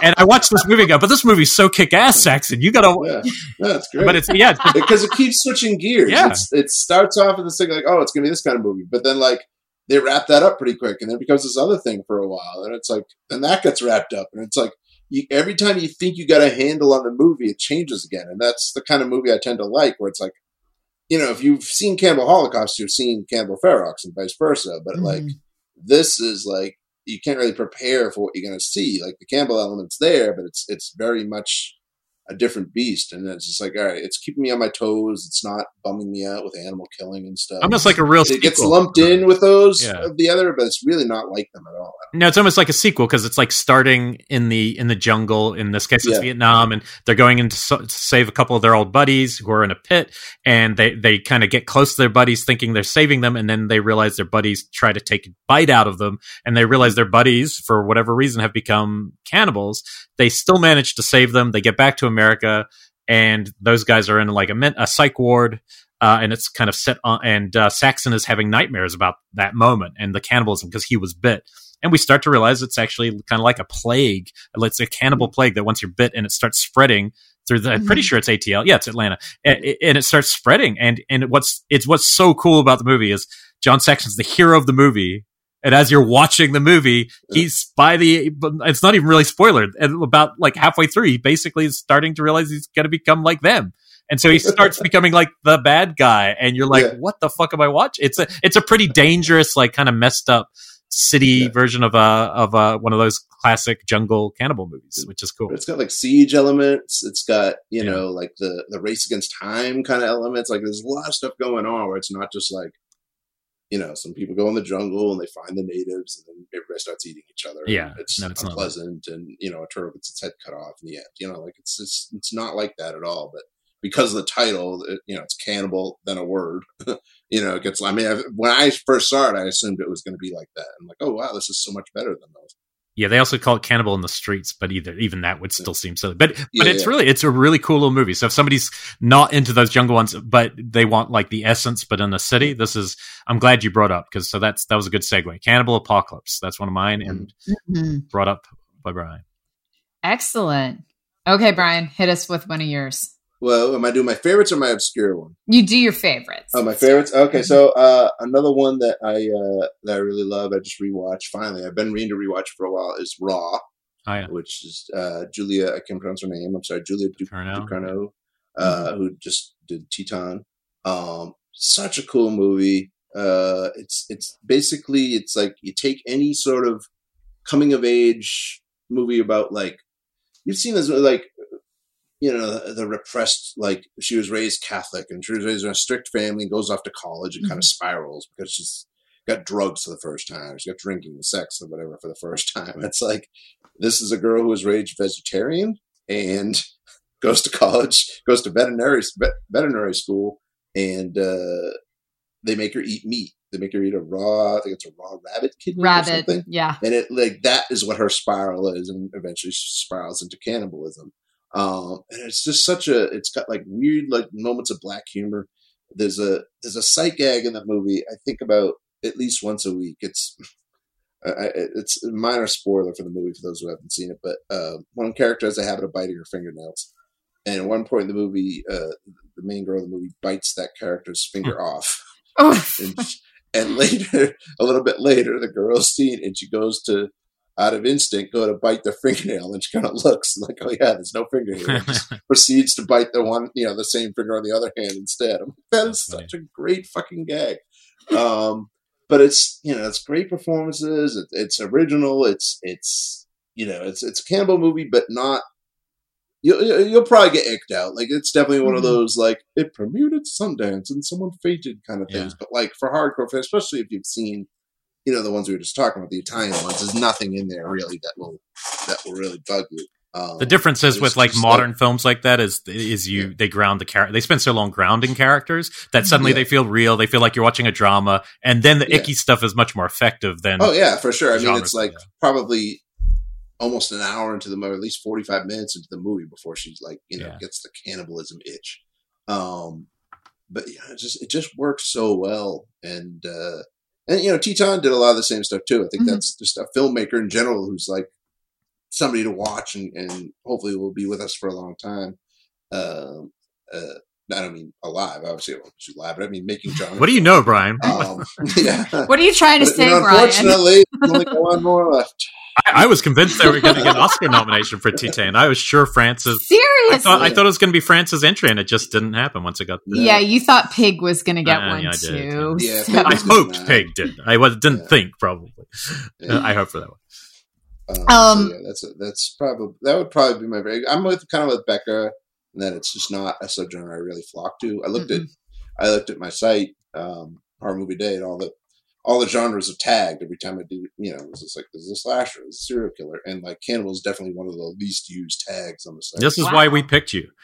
Yeah, we go right to the person who's like kind of. I don't think expert, you guys. Did not put the label on the Chainsaw movies for the most part because they really don't. Yeah. Well, they don't really dive into it. Like I said, 3 is the only one that ever really makes it overt. It's always very. 2, you find a finger bone in your chili. Oh yeah, that's 2. But again, it's more like you compare it to those Italian ones or even Raw, where it's like you never see people actually biting other people, you know, and like and like blood running down. It's just like, Yeah. I mean, even the first one, it's like you just have to kind of make that connection for yourself. Yeah. So for my first one, I'm going to go with not what I consider to be a good film, but I consider it to be a very important and fun film. And that is 1963's Blood Feast from Herschel Gordon Lewis. Right. This is just an amazing watch that you have to, just as a horror fan across the board. It is so historically important. This is our big transition from when we've got these kind of squeaky clean horrors of the 1950s where everything's very gothic and kind of sanitized. And Herschel Gordon Lewis comes along. And not only is he not concerned about getting an MPAA rating, but he's like, fuck it. Why do we even need one? And I think he clipped one from a different movie and put it at the top of the film so he could still sell it at drive-ins. It was just this like fucking guerrilla tactics to get the movie made. And it was the same thing where he was very much like, well, who's going to tell me not to do this horrific stuff? It was made on a shoestring budget in Florida, like most of Herschel Gordon Lewis's movies. But it is this kind of Grand Guignol aesthetic where there is a loose plot. I guess actors, Connie Mason's in it. She was a Playboy playmate. But it's all kind of structured together around these Grand Guignol-ish set pieces that Herschel Gordon Lewis becomes known for. The setup is that there is a blood feast that is being prepared by this guy who has amazing eyebrows named Fuad Ramses, who's a caterer, and it's being prepared to bring the goddess Ishtar back. I think I think Quetzalcoatl might be in there somewhere. I don't know my full blood feast mythology, but anyway, he's like killing people and preparing them as a feast. And so that's the majority of the sequences are somebody is killed brutally or sawed in half. And then you see him putting this leg into this oven with all of this like, fog rolling out of it. And then he pulls out a now spray painted brown version of the same leg and pretends to take a bite of it. There's scenes where one of my favorite scenes is there's a cop who's supposed to make a phone call to, I guess, his other cops about Fuad Ramsey. And he's sitting in front of a table with like a naked female prepared on it. And everything else around her is cooked, but she's like naked and still raw, just a corpse. But beautifully prepared with lots of garnish. So, but this for me is such classic cannibal film. And you can really get it feels like the gross out type cannibal movies that we know are coming like 10 years down the line. This is what is going to usher in the gross out cannibal films to come. Mine's an in-betweener too, actually, because it's like, just like yours, it's a transition movie, but it's actually one of my favorite movies, period, and it's not gory at all, which is Jack Hill's Spider Baby. I love Spider Baby, and I love how it's literally like, oh, this is like a Universal style film in some ways, and it even has Lon Chaney Jr., but it's then taking us into something that's weirder, more perverse, more 60s, late 60s filmmaking. This is like a kind of, and definitely has shades of Texas Chainsaw too, because it's a kind of a sheltered family. There's a kind of a degenerate disease. I think they start aging backwards-ish mentally at the age of 10. And, you get Sid Haig playing basically like a big man-child. Jill Banner's really good as the little girl catching people in her spider web. And you've got the greedy family who are coming to try to get them kicked out of their own home. And of course, it's going to culminate in a big dinner scene. But the cannibalism, the other title is Cannibal Orgy, or The Maddest Story Ever Told. But I just think it's a really fun and it's a fun way to do a cannibal movie. It never feels overly serious or gross out, but you get a sense of the subtext the whole way of why they're like this and what the curse probably really is because of what they've been eating. At least that's what's implied, I'd say. But it's a really cool movie, and I still feel like sometimes people haven't seen this. They've seen the poster, and it's a classic, I think. It's really well shot too. Yeah. Like I always liked the aesthetical style of this one. Like it's got really cool Jack Hill's a really good director. He made a few really good movies. So that's Spider Baby. You got another one, Brian? Another one I really love. This kind of gets more into closer to a lot of the ones I noticed that like, as I was making like a list of the ones, almost all the ones I really like are not popular, are not like movies everybody's seen. But We Are What We Are, which is from Jim Mickle. It's a remake, and I actually like his better. But he didn't. he flipped the script. So in the original, it weirdly takes place in the Chronos universe. Guillermo del Toro's Chronos. Really? With the vampires? There's a character that's in both movies. Wow, I did not fucking catch that. Yeah. But in the first one, so it's a family of cannibals. The patriarch dies early on, and now the sons are like, they're trying to fill in for their dad and, be the breadwinners, quote unquote, bring the victims, and they're just terrible at it. And so it's got a dark kind of commie element to it. Mikkel's remake, English language, obviously, it's the reverse. So now the mother dies early, and that's right. It's two daughters who are not quite really into the whole thing. And and they don't even really spell out that it's cannibalism for a while. But they're talking about this feast that they do, and they have to fast beforehand. And it's just like this, like kind of sad, like moody, upstate New York. It's Larry Fessenden shows up. It's got that that the New York vibe. It's like when Fessenden shows up, it's almost like the seal of quality, the stamp of approval. It's like, that kind of movie. Yes, got it. It's got this great score. I think Jeff Grace did a score, and Wyatt Russell's in it. It's like one of the first movies he was in. It's like, this guy's good. Like, who's he? And then you find out who he is. Like, oh shit, that's Kurt's boy. Yeah. Michael Parks is in it. It's probably one of the last really great roles Michael Parks got to play. Good. He's the town doctor who starts suspecting something's going on. It's a slow burn for sure. It's it's not going to be for everybody, but it's I watched it again the other night. I'm like, yeah, fucking holds up, man. I really dig this movie. Nice. And the main girl is Julia Garner, who's Ozark. big on Ozark. Yeah, She's so great. if you're a fan of her and from Ozark and stuff, this is probably one of her first. At least one of her first starring roles. I remember really liking both versions of this, and they came out fairly quickly. It was it was only a couple of years later. 2 years apart from the Mexican one.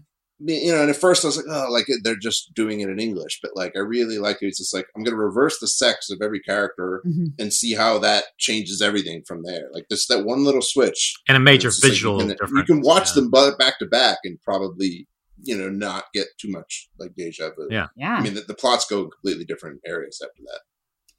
Well, I'm going to go with one of our more standard cannibal movies, I'll call it, classic 1980s. Let's go some Motel Hell. This one is just a fun film of my childhood. And when I think back about cannibals, this one seemed really accessible and fun to me. Whereas a lot of them, like the Italian stuff, I would have never have dreamed of watching, in repeat because it is so brutal. But Motel Hell, because it's a comedy, this one I definitely watched quite a bit. They're cannibals from frame one. There's no question about it. It's very much like, come on in, kids, we'll have you for dinner. Yeah. And then they're like, selling Ben flavored jerky in the next scene. Like it just is so, overt what they're doing to the point where they have the whole garden set up with the hippies and the music. And it's just so over the top. But there's just something so fun about this movie. I know that they've been trying to remake it forever. And it's one of those that I would love to see what somebody does with it now. But I would also love to see how they handle it because it feels very much like a product of the 1980s. Oh, yeah, and because we've seen so much cannibal stuff. Yeah, I also and it's not much of it's scary, but the first time you see it, you do really get surprised by the pig mask with the chainsaw kind of. That whole scene is a little quite upsetting and just strange. Yeah. Okay, my last of these ones is like really a kids movie. It skews a little younger. Anthropophagus. It doesn't skew younger than that because that's on my list too. Oh yeah, because they eat a fetus, so it skews younger. Yeah. That's what I mean. Look, some people call this slow burn and boring, but I got to say, the first time I put this thing on, I was like. First, I kind of enjoyed it. It was kind of like watching a weird Antonioni movie set in Greece. It's like nothing happens. People walk around Greece, and then suddenly George Eastman comes out. He's like 10 feet tall. He's like ripping fetuses out, eating them raw. I mean, it's a utterly once he enters this movie, the last like 30 minutes are really like about as good as a cannibal movie can be. It's like that's what I call it's literally like a Greek travel log, and then a cannibal shows up in the last 30 minutes. And if memory serves, he crawls out of the ocean at the beginning. There's an ocean scene, but he also comes out through like a well thing at the end, and and he jumps out of a barrel. There's a barrel scene where he pops out of a barrel that's really frightening. I just think this is a really cool. But it is funny. It's a real mix. It's obviously a Video Nasty, one of the major Video Nasties, and for it's still actually shocking. Like when you watch it now, when you see what he does, I think it was like a rabbit or something, like it was a skinned rabbit, what they actually used, but it's still upsetting, whatever it is, you know. I had such a wrong read on that movie for so long because I saw it at the New Bev and fell asleep through the entire middle. And so all I saw was the opening, which is pretty great, and the last half hour, which is great. And I was like, wow, that was fantastic. What a fun, like, fast-paced movie. Collins edit. It's a Collins edit. These people come to the island and they just get eaten so much meat. And boom, boom, boom. And then I watched the whole thing, like, Christ, this movie's boring. There's a lot of dry stuff in the middle, but I do love some of the middle stuff because it goes in a slightly different direction. Because George Eastman's character bites somebody, and then doesn't he get infected and like have to go to the mainland, and then he attacks somebody? Like it could be. I don't remember that part, but there's like a Wendigo side to it where he's been bitten by this guy, and I remember there being some type of infection that they have to head to the mainland to get treated. So I remember that infection, but that does happen in the very dry, very long second act. Very little happens. It's a good party movie. Like you watch it, you put it on, you're like, wow, that's great. You guys all chat for a while, and then eventually the movie will draw your attention back. It had a good score. I remember the score being really cool. Yeah, it does. And for Joe D'Amato, his films are always, they're a little hit or miss. They're a little kind of, sexy horror, neither sexy nor horror, but somehow both. But this one is remarkably watchable for the last 30 minutes. And I've never seen the second one. I've got it sitting on my shelf. Absurd. Oh, Absurd's great. Okay. Absurd is a Halloween ripoff. Oh, okay. But is he playing the same character? Is he still the anthropologist? I don't know. Oh, okay. Wait, but I invited you on the show to talk continuity, all cinematic continuity. Come on. Texas Chainsaw style continuity. He's also the Grim Reaper. Yeah, aka the Grim Reaper. But I do love that character. And George Eastman, if you watch him in other Italian films, he's like often usually Mr. Handsome, studly, good-looking guy. So it's so weird to see him as this grotesque. Didn't he write this one? He might have. I feel like he was a writer on this one. Like this was he was more than just an actor in this. I'm relatively sure. But that was mine as well. Okay, good. So, We shared some love.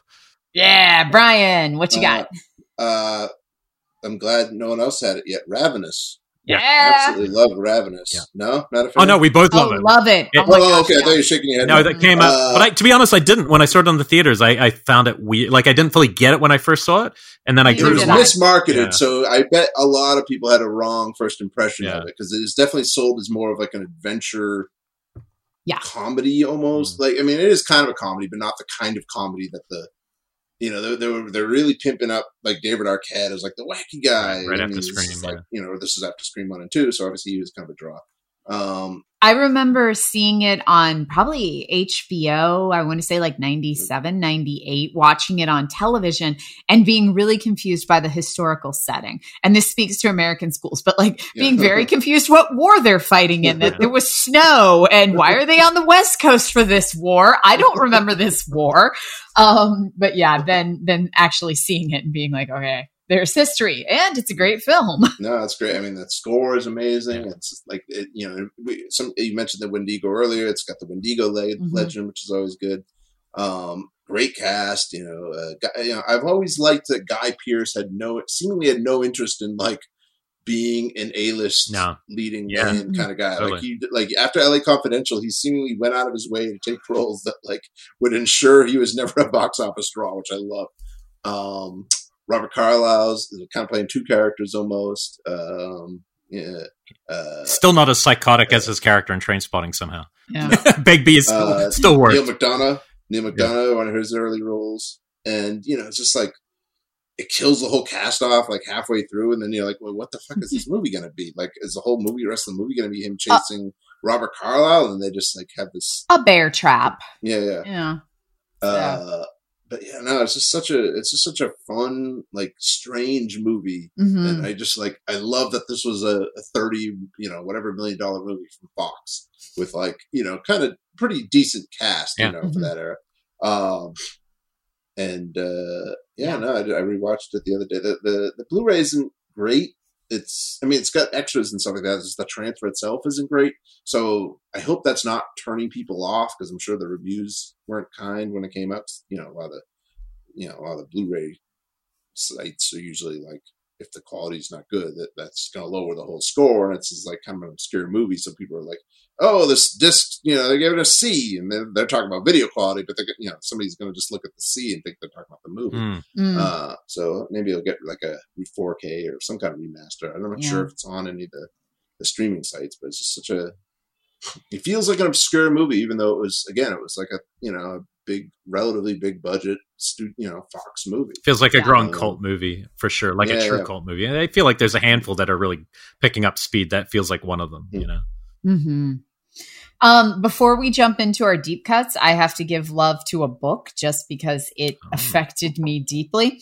For my summer reading program in 10th grade, where like we just had to like pick random books and write about them, I read Offspring by Jack Ketchum. Right. Because there was no, they didn't control what you read. And so my mom would just take me to the library and be like, pick out what you're going to read.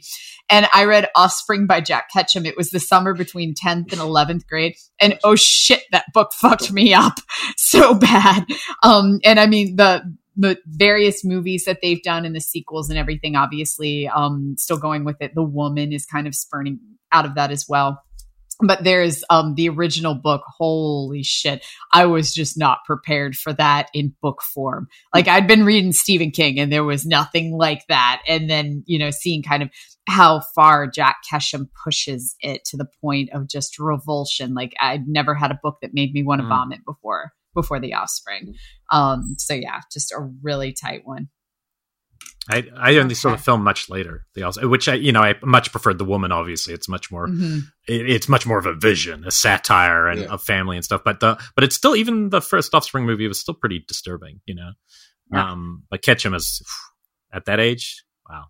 Yeah, wasn't the Offspring? Wasn't one of those like After Dark? I think it was, yeah. Like 8 Films to Die For. Yeah. Or and I don't think it was House Underground or something. Yeah, and it was one of, I think it was one of the 8 Films to Die For. I think it was. And I can't remember which one it was that I actually read, if it was Offspring or Off Season. Because I think it was Off Season, I want to say. I know that they're both 2 Jack Ketchum novels, and I think that Offspring is the sequel to Off Season. But yeah, and then it became the Offspring movie, and then The Woman out of that. Yeah. Okay. So, but yeah, when you're talking cannibals, that's just like some heavy, brutal shit. And it's, kind of the Hills Have Eyes setup of like cave people, clans, eating unwary passengers. But yeah, it goes places that my 10th grade mind was not ready for. Only in a conversation between the three of us could Anthropophagus and Cannibal Apocalypse not be in the deep cut section of the conversation.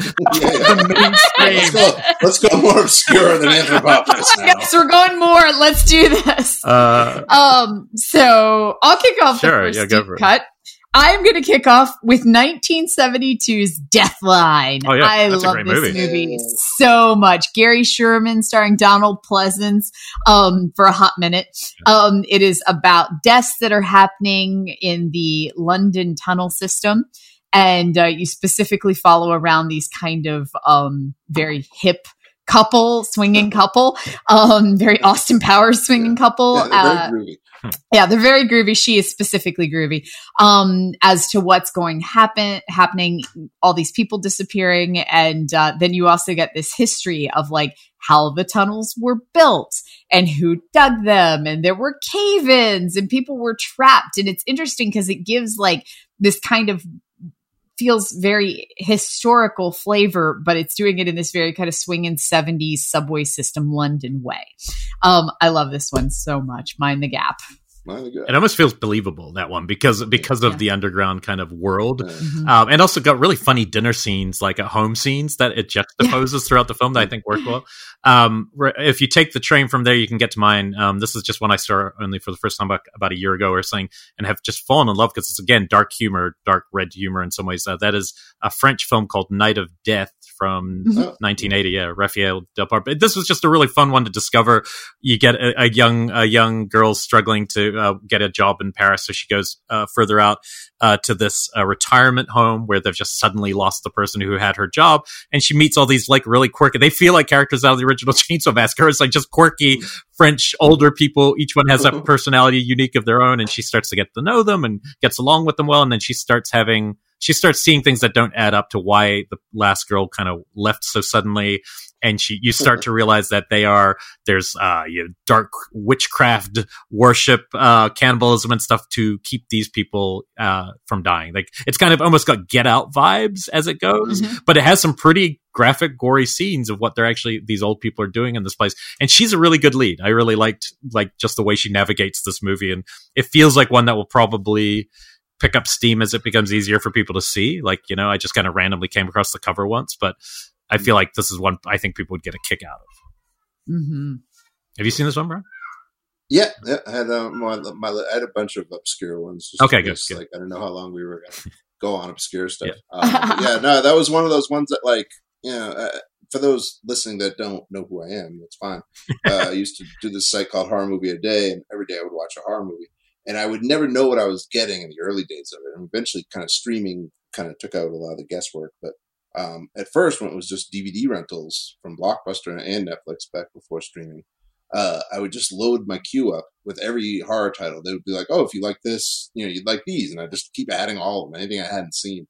So I would get stuff and have no idea what it was. And I'd just be like, all right, that's today's movie. Sure. Okay, throw it in. And that was one of those, like, I have no idea what this is. I'm just going to watch it. And it's just such a great little surprise. Yeah, it's a really good gem. And I mean, honestly, from the day I watched it and reviewed it till now, I'm not sure if I've ever heard anybody else talking about it. and it has a good cover too. Like, yeah, I mean, hopefully Severin or one of them, Vinegar or somebody can get it out there. It's got a release, doesn't it? I don't know if it's got an American. If it does, maybe it's Mondo Macabre, but I don't know. I don't know if it does here, because it feels like a Severin title for sure. But I don't. I know they didn't put it out. Yeah. It needs the little limelight, I think. I think a lot of people would dig it. It's just so obscure, even by the standards of what we're talking about. Yeah, and has a good sense of humor, which is always cool. I think for cannibal films, it needs it. I don't think it has released. Never mind. Take that back. I think that you must have sent me a link, because I know I've seen it within the last couple of years. But when I found it, that's how I saw it. Yeah, it might have been a foreign DVD or something. Yeah. Last deep one. Yeah, hit us with a deep one. Okay, I'm gonna go with I had so many. I had a few here because I'll quickly mention Don't Go Near the Park, which is not not a Last House on the Left. It's not one of those grim movies. It is a cannibal movie, but it is the wackiest movie you'll see. That's all I'll say. It's kind of like Cannibal Apocalypse in that it's constantly switching gears, but you will never. You can write down 20 things that you think might happen in the movie based on the first half hour, and none of them will be correct. I haven't seen this. I know the title. Don't Go Near the Park. Yeah, Linnea Quigley's in it for a minute or two, but I'm not sure. I can't remember who else. Okay. I think Aldo Ray's in it or somebody. One of those old timer guys shows up. But yeah. So for my one obscure pick, I think I'll go with. I've been talking about that on Twitter too. Is Eddie the Sleepwalking Cannibal? Which is shit! 2012-ish. Dave did the acquisitions on this. Okay. So yeah, Dave was working for a company called Level 33 at the time, and they it's an Irish film, and he picked it up, and he did the full acquisitions on this one. I remember seeing this ahead of time because it was marketed when it finally did its stateside release. It was marketed as this brutal cannibal film, and it's not in any way. It's like it's like almost like a Rain Man kind of thing. Yeah. So it's like Rain Man crossed with Bucket of Blood. So basically you have this artist who's got artist block. He's this famous guy. Like he's like this, the new great painter kind of guy. And then he hit a block and he couldn't come up with anything. And he ends up at this school teaching art. And for plot reasons, he ends up being roommates with Eddie, who is a mute. He's got, I'm not sure what the current PC is. I'm sorry, mentally challenged kind of guy. I'm not sure if that's the right term now. Sorry. Who sleepwalks, as the title would tell you. Eddie, the sleepwalking cannibal. And the artist guy realizes that when Eddie goes out and sleepwalks, and he first he kills like the neighbor's dog or something, and it's like, oh, like this is helpful, thanks, because the dog was annoying. Oh, and quick correction, not Irish. This is from Denmark. Yeah, it's Denmark Canadian, but it's got a couple of people from Pontypool. Oh. I think it's got some of the, maybe a producer or two. It's got two of the actors from Pontypool. What was it? When he sees the carnage that Eddie's done with this dog, he gets inspired and he starts painting again. And so he realizes that, like, by Eddie doing this stuff, he can become famous again. So it's like this, like, kind of bucket of blood or a Little Shop of Horrors thing where it's like, oh, you have to kill to be famous thing. But it's also kind of like Rain Man, because like him and Eddie start forming this like legit bond. But then he realizes that once Eddie is calm and comfortable in his situation, he no longer does those things. Mm-hmm. So he's kind of start being like a dick to Eddie to get him to start killing again. So it's just like this weird, like, it's got this very strong, almost Coen-y kind of tone to it. And it's really short. It's like 80 minutes long, if that. I mean, it moves really well. It's the cannibalism is very explicit when it happens. There's not a lot of it, but you'll see it. It's not like Chainsaw where you're trying to like, oh, did he eat him? Like, no, he definitely ate him. Mm-hmm. You'll see it. It's just like this really cool movie. And like, I started Screamfest. It's probably my favorite movie from that year's Screamfest, or one of them. And then like, it just, I don't know if people have found it since then. And I said Dave worked on getting a distribution. But even still, the distribution I remember being real small here. Like, it's on Tubi now. So if you if you got Tubi, I believe it's free anyway. It's on there. It's a great film. It's a really good movie. And it's just like I watched it again. I'm like, this is even better than I remember. This is so good. Like, it moves well. It's funny. Like, you care about these. You care about both characters. You kind of feel bad for the artist guy, even though he's like instigating murder. You definitely feel bad for Eddie because he's just one of those like he wants to be loved kind of guys. Mm-hmm. Stephen McHattie shows up, as is law for a Canadian horror movie, as like this like slimy agent who really doesn't care. Like, he's like, murder, sure, whatever. Like, give me that 10%. It's a really good movie. I'm glad I because you guys said like, oh, and you find an obscure one. I'm like, oh, what's an obscure cannibal movie? Because again, I'm not super into cannibal movies, but I was know you're diehard. I kind of looked at my old reviews. I'm like, oh fuck yeah, Eddie! Like, I remember that movie being really good. Hopefully, I can find it. And it was on Tubi. I'm like, oh good, like easy enough to revisit. Yeah, and it's not one of those deals where I'm like, oh, I remember seeing this movie, and that turns out to be crap. And so I rewatched. And I'm like, nope, fucking holds up. Hell yeah. Well, that's why I knew we had to bring in the cannibal expert, whose favorite genre was cannibal. I've seen more than if you like, oh, what, name some cannibal movies, I'd probably name just the 10 that we saw. But then I'm looking over and like, oh, there's a lot more. I just kind of forgot. Like Gravy is another fun one from James Roday, the guy that made the Psych, the show Psych. Oh, so he's like this huge horror fan. And he got a bunch of his comedy friends to do this movie we call Gravy, which is like 3 cannibals come to a Mexican restaurant after they've closed, and they hold the staff hostage, and they decide which one they're going to eat. But they're like foodies, so they don't want to just like kill indiscriminately. They want to like make sure they get the best. So they make them do like movie trivia and stuff to like figure out which things go awry.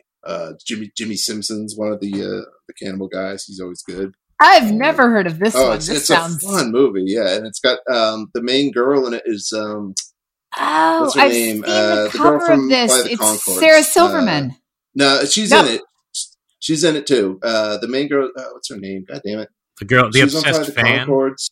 The obsessed fan. What's it? She's on Gravity Falls too. She's now on. Oh gosh, You're talking about the girl who's their number one fan, right? Like Flight of the Conchords' number one fan.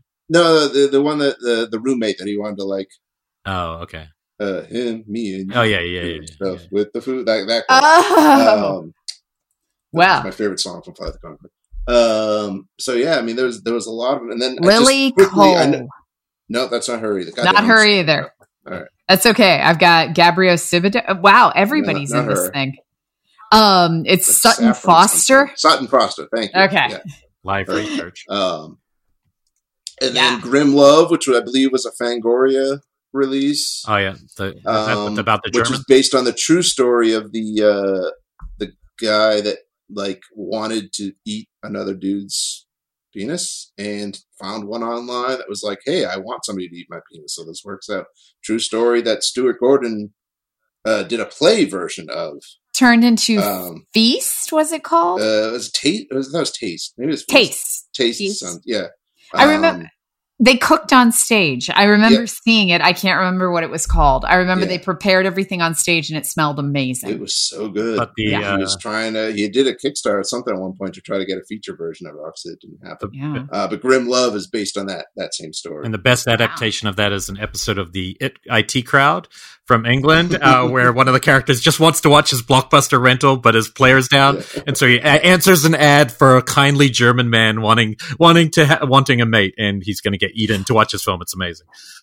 Oh, it is Taste. Stuart Gordon, when he did the stage production, was called Taste. Yeah, and it's quite amazing. I remember that production just being gorgeous. Well, I will tell people to look out for a movie called from Sundance. I think one of the best ones I've seen this year is called Fresh, and it's got an element of cannibals. That's all I'll say, because it's not that kind of movie. It's one of the more original approaches to the topic I've seen, because it starts as a dating movie. It's a really, really solid.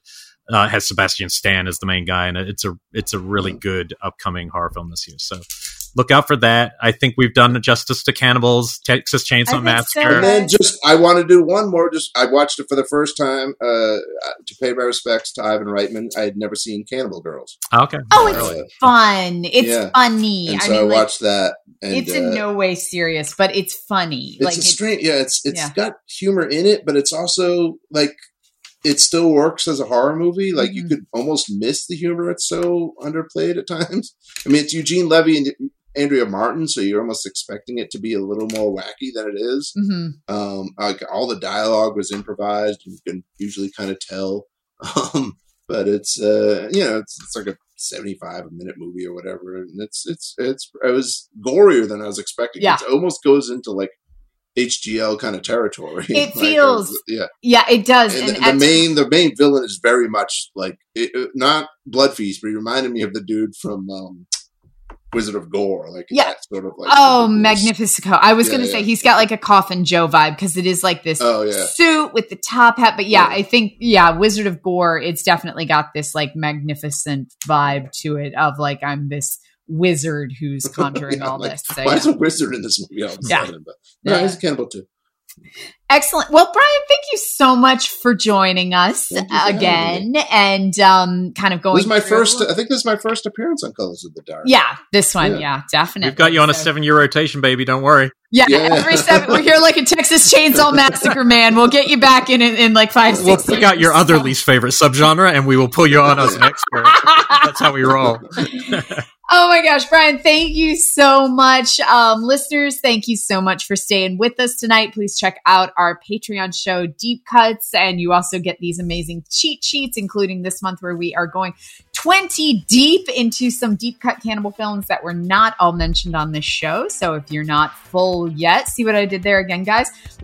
There's plenty more to be had over on our Patreon show, Deep Cuts. Thank you guys so much. Have an awesome night.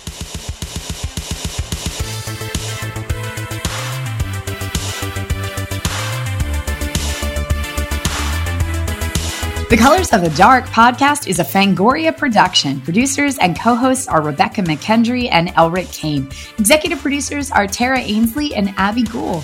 Associate producer is Jessica Soth of Amir. Sonic branding by Michael Rodriguez. And, of course, our amazing sound engineer, Ernie Hurtado.